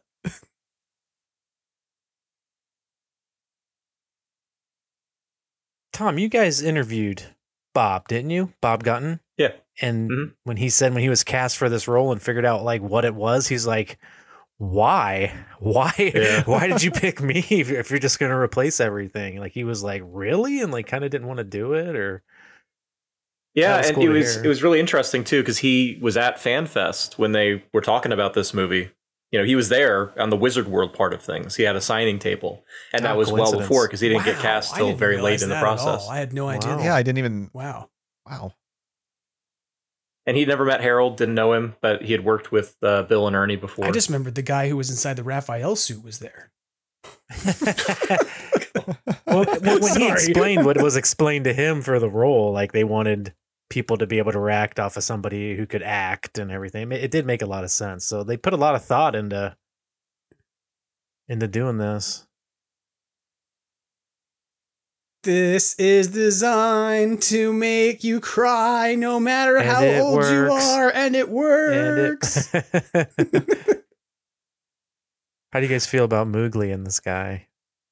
I think it's cute, and I think that like Yeah. for people who spotted it, it was cool. You know, It's like so many things happen right there. It with really the is. Ghost and the Moogly and then the For Harold, and it's just so much. Now I gut said punch it in a good way. when this movie first came out, when the whole Harold scene, I kind of got choked up on, but this is what got me. I don't know why. Mainly because I guess I was waiting for the theme song to be played again in a theater for so many Yeah. years. But like when this song hit again, That closing shot. There it is. Yeah. Jason Reitman mentions this on the Big Head Club commentary that is a shot that was taken from Venom. That they needed another. Really? They didn't have a New York shot, and it would have costed them so much money to go get an aerial of New York, that they took that footage from the Venom movie that was being produced at the same time, and the Ecto is CGI'd in on top of the bridge. Which answers your question of why does the Ecto 1 enter New York City from Brooklyn? Because it would have to come from Oklahoma, go through all of New York City to get to Brooklyn, and then loop past it. It would make no sense. Past it. Right. Or they'd have to fly the car to JFK, presumably, and then maybe it would drive in. Arguably, that would make sense. But the real insider reason why at a production level is that they didn't want to spend the money on getting an aerial shot in New York City, so they already had something they could use because Sony was producing Venom at the same time. That's crazy. Yeah. It's like realizing how many times Klingon warbirds show up in different Star Trek stuff because they're just cheap to reuse. I love that this movie you can watch the credits and just hit pause over and over again. We're not going to do it right now for everybody, but there's so much you can read and Easter eggs and blueprints and yeah. And it adds so much technical data that's one of the weird things this movie does is that we got to see slime blowers and we never got any question about well, how does a slime blower work? No, it's just magical slime that makes people happy or sad or angry or whatever. And this movie kind of, I feel like, gives you that a little more scientific underpinning to, what is a story about at its root, magic. Okay, here's the scene that I really want to know how much more of this is. There's got to be more of this, of them inside this apartment. Well, the assumption is that Janine goes around and she wrangles everybody up, I think, right? There's some photos and videos of her with Dana outside the apartment door. So it seems like there was this whole mini subplot that was kind of just axed. Yeah. That something was going to be happening here, that he was going to get, maybe they were going to meet up with her. I don't know. It's not something that has ever been talked about, I think, officially, but even if there was more, maybe she has additional scenes. This is a pitch perfect way to say goodbye if we don't see Dana Barrett again. Yeah. We know she's still out there. A lot of questions. It answers where'd she end up? And it's okay, they ended up together. That's so kind of nice that they got older and they stayed together and became, a couple who shock each other for fun. Or at least she shocks him. And, this is their dynamic. She's the boss. Well, as I said earlier, one day you find somebody special in your life and, you find out what gets you through the day, what you enjoy. But no, kudos for her. I mean, both this movie and Ghostbusters 2016, she showed up for a day of work. Yeah, and got good pay and looks fabulous. It's in her contract. She's only allowed to show up for after credit scenes in Ghostbusters films. My understanding is this song was not even actually released yet when they put it out. McKenna Grace put this song out and put a little video out for it, but when they put it in the movie, it was this didn't even exist as a it was last minute thing. It was last minute, yeah.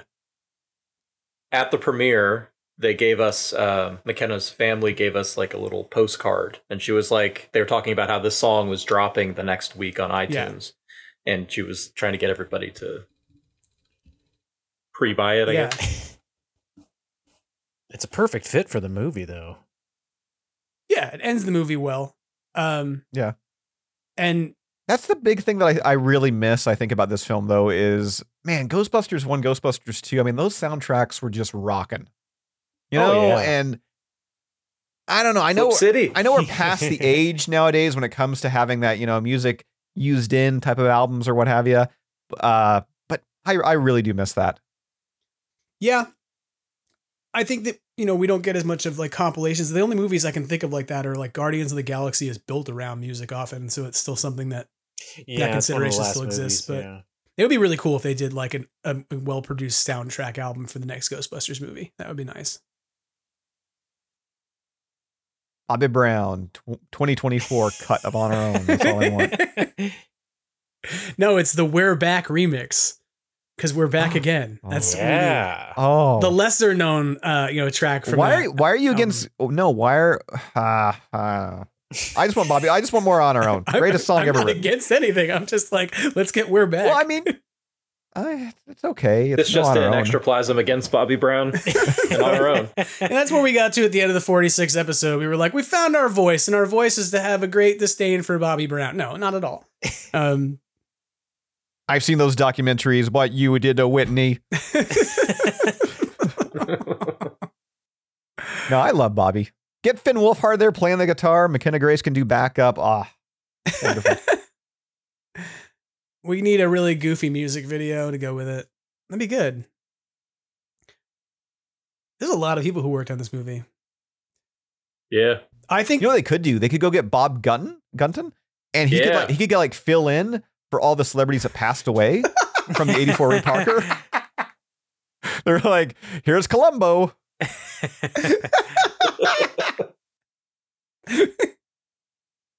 Well, it worked the last time. Why not? Yeah. Was that John Candy? No, that was Bob Gunton. That's awesome. There's like, I mean, thank you to everybody who worked on this movie. I love this movie so much, and it's something that I will say, I waited 31 and a half years for this movie to arrive, and it did not disappoint me when it did. And I've really grown to only love it more the more that I sit down and watch it and enjoy it. And I know we poked some fun at certain things in the movie, but there's not like I don't do the same thing with the first movie. It's not like I don't go, oh look, there's Venkman with his Thorazine again. Yeah. Yeah. That's a lethal I propose dose. an extra special thanks, though, to the unsung hero who played Egon in that opening. Yes. And if you're listening to this show now, reach out to Venkmaniac at extraplasm.com. No, that's not the weird place. It's extraplasmpodcast at gmail.com. I don't own extraplasm.com. I don't know if anybody does. If they do, I don't want it. You can keep it. I'm going to get it now. Now, all of this that we're waiting on here is thanks to the delays, correct? They Yes. filmed all of this. Yes. The final post-credit moments stuff. of this movie. Even the Janine, though? The Janine and Ernie? Well, I think it was really just the firehouse. Yeah. I asked him, though, and Ernie told me that them shooting at the firehouse was always going to happen. It was always in the script. And that it was going to be picked up later. And then they ended up picking up even later because of the strike the pandemic. But who knows?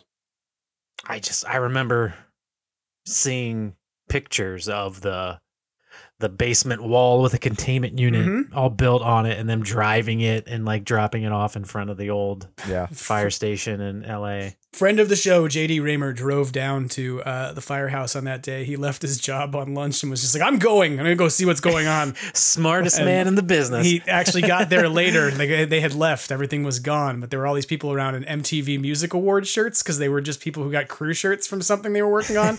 So when he came back, he's like, I think maybe they're doing an MTV Music Awards appearance and they're bringing in the kids to be like hip. And it never happened. And we were like, damn. Yeah, so you stick around all the way to the end, and you get to see the return of Ecto-1. Well, there's your warning telling you that the depictions of tobacco were not approved by anybody. No animals. Also, the were hurt. fact that this movie is complete fiction. To make sure. This is not a documentary. What? Yeah. This does not depict the life of Dan Aykroyd. Doesn't it, though?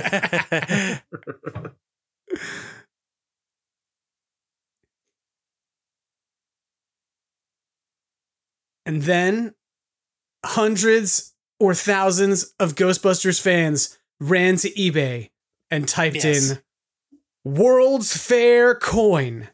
And for weeks, people debated about which one was the right one.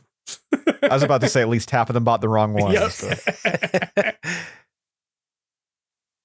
Hey, shout out to the Frog Brothers, right? Who found a cache of those and helped people to get them. That's where I got mine. Yeah, you have to assume that this scene exists like independent of what follows, right? That she had to be like, I came to see you and talk to you about something. Mm-hmm. You did great for yourself. Nice place. I thought that was It definitely feels like there should be that scene though of once again her coming and just like breaking the news of Egon. Like, yeah, it feels like this would be it. I think you're right, Jason. Makes sense. Maybe they cut these two things together. Maybe they both existed in different forms. She's actually there because she's like, I have a proposition for you. I'm opening a detective agency. Wait a minute. Is the other pole there? Yeah, it's in his office. There's two. That's right. There's two poles. No, I'm curious about the firehouse. He just touched it in the firehouse. Yeah. Yeah. There is two. That's right. Egon's Is there like a pole in the actual firehouse? No. The firehouse poles are actually been gone for quite a long time. They were see, the second one's gone, the one they use. Oh, so he did take Egon took it. The fire pole. Mystery solved. See, he knew they had two, so he wasn't that big of a jerk. He might throw chessboards on the floor, but he'll leave you at least one pole. There's the containment take the unit. pole next to the arcades, not next to the the dinner table. And the reason it's malfunctioning, and then we're going to have another Ghostbusters movie, is because of all those Starbucks employees who just kept throwing coffee grounds in that containment unit. Damn it. A garbage disposal. Well, that was it. That's Ghostbusters Afterlife, everybody. Yeah. Did you have fun? Yeah. Like, no, it was miserable. So Afterlife. This was a lot of fun. I think that we kind of touched on a bunch of different things that maybe people do or don't know about the movie. And if nothing else, hopefully it was an enjoyable listen to and a new experience to watch the movie with. I want to say one more time that I really appreciate all three of you. You're awesome people, and you've added a ton to this podcast. And I hope that you'll continue to come on by and say hi as we enter into year 2 of Extraplasm. I'm not going to change the season count. I joked at one point that I was like, maybe I'll just start a whole new season every 46 episodes. But that seems like it's going to make a numbering mess. So I don't think I'm going to do that. But I do want to say that I want to do more things like this and more collaborative stuff with folks. So we'll reconvene again to do more fun things in the future. So yeah. Anything else that you want to add before we kind of leave the theater, as it were, and take our popcorn buckets with us and throw them away nicely, as opposed to treat the theater staff like trash? Congratulations. Congrats on 46. Yeah, congratulations. Yeah. Thank you. You hit the mark. Thank you. I wasn't setting you up to be like, anything else you want to say? Congratulate me. Bestow me with positive accolades and tell everyone how much you love this podcast. I was about to say episode 46. I mean, it's a big deal. It didn't mean anything 2 years ago, but it's a big deal in 2023. So there you go. Well, thank you. Appreciate it. You cut the legs out from underneath you when you hit episode 50 now. Now it's like, 50. It doesn't matter now. Now it's like 50. Who cares? It's like only 4 after Exactly. 46. Who cares? It doesn't matter. Yeah. But that's part of being a Ghostbusters fan, I think, is taking, different approaches to things and not doing the typical thing. We're going to do the sort of neurodivergent thing of being like 46 is a better number than 50. Why not? So if this was if this was a Hitchhiker's Guide to the Galaxy podcast, it'd be like 42 episodes. It's the best thing ever. So, but anyway, this was a lot of fun. Thank you so much to each of you for doing it. Anything else like that anything you want to share? Anything you want to put out there where people can find you, each of you? This is episode 46. This is all about the Extraplasm. So make sure you tune in on Tuesdays and whenever Jim feels like getting around to finally release an episode sometimes. But I've been incredibly consistent. You have been amazing. I am totally kidding. I joked with him before, but I'm just bringing it up again. But we appreciate all the hard work you do, and it's a joy to be able to listen to a Ghostbusters themed podcast weekly, and we just want to thank you and hope you keep it up, man. We're all fans here. You're going to make me cry. Go take a vacation. Go take your 6 weeks off. No, yeah. I get those have to be scattered throughout the year. They're got to be like one-offs. With this podcast, I mean, I find the guests, the quality has been so consistent. Conversations have been wonderful. And just overall, I mean, it's something that I look forward to every week. And I'm typically not a Ghostbusters podcast listener. I know that's weird for me being Ghostbusters news, but I take in so much Ghostbusters stuff on a weekly basis. It's kind of like overload. So to sit down and be like, you know what? I want to listen to more Ghostbusters. Typically don't. I make the exception here. Well, you do wonderful work. Love it. And I cannot wait to see your action figure release from either Tom or Tony. Come on, somebody race to it. Well, if Tony and Brendan will do it, then it probably means I'm going to come in a bathtub. But just, that'll... You just raised your eyebrows in a dangerous way. Nobody can see it because it's still an audio podcast. Thank you again for coming on the show. You've all been wonderful. And I want to say that if you are a big fan of action figures, you should, of course, check out Tony Taylor's Phantasm Toys and TCU's, Tom's TCU Toys. If you're a big fan of autographs, you should, of course, go and check out the Containment Unit Autograph Collecting Group on Facebook. And if you need any information at all about Ghostbusters news, probably in a more timely fashion than coming on this podcast and letting me tell you about it, you should go to ghostbustersnews.com and engage what Jason's bringing out there, because he's been doing it for many years, and so much of the show and the commentary that we get to offer about what's going on wouldn't exist if it weren't for the fact that Jason put so much out there to begin with first. So thank you to all three of you. And I think that about wraps it up for our giant-sized Extraplasm episode 46 Afterlife commentary. Thanks for coming along, guys. Thanks for having us. Thanks. Wonderful. All right. We'll see you again soon. Take care. That about wraps things up for Extraplasm this week. I want to say thank you again to Tom, Tony, and Jason for coming on the show and providing the commentary and helping us ring in episode 46. And of course, I want to say thank you to you again, because as I said at the top of the show wouldn't be anything if you weren't here to listen to it and to engage. So if you want to talk more about things that are going on, if you want to chat about the show or things that are happening, or you have information you want to share, commentary, you can of course always reach me at Extraplasm on Instagram, on Twitter, and extraplasompodcast@gmail.com. Coming soon to Threads and coming soon to Facebook. I'll let you know once it's up and running. And coming soon to YouTube. Be sure to check that out as well. Beyond that, I also want to say thank you as always to Brendan Pierce of Beducci Studios, who has done the amazing work of providing us a logo for the last year. I mean, essentially gave us a visual identity and a branding when what we had before was stuff I hacked together in Photoshop. And, you know, I might have appropriated the mini puffs off the page of like Hasbro or something and used Photoshop them and stuff. And then Brendan rescued us and said, hey, here's actual branding. So thank you to Brendan for essentially providing the visual identity for Extraplasm, not just its logo, because I say that every week, but it really is a visual identity that you gave the show. And I love you for it. You're awesome. For those of you who can, go out and support Brendan. Go take a look at what he's got on his Instagram page, the things he's producing, and of course you can always support him by buying some Phantasm toys with Tony Taylor. And thank you to vaporwave artist Magnavox, whose version of Ghostbusters we utilize every week as our theme song. And I want to say thank you so much again for being here for a whole year. If you weren't here for the whole year and you just came onto the podcast, feel free to check out the back catalog. And as Ernie Hudson says every week, try to have fun and always keep on busting. Take care.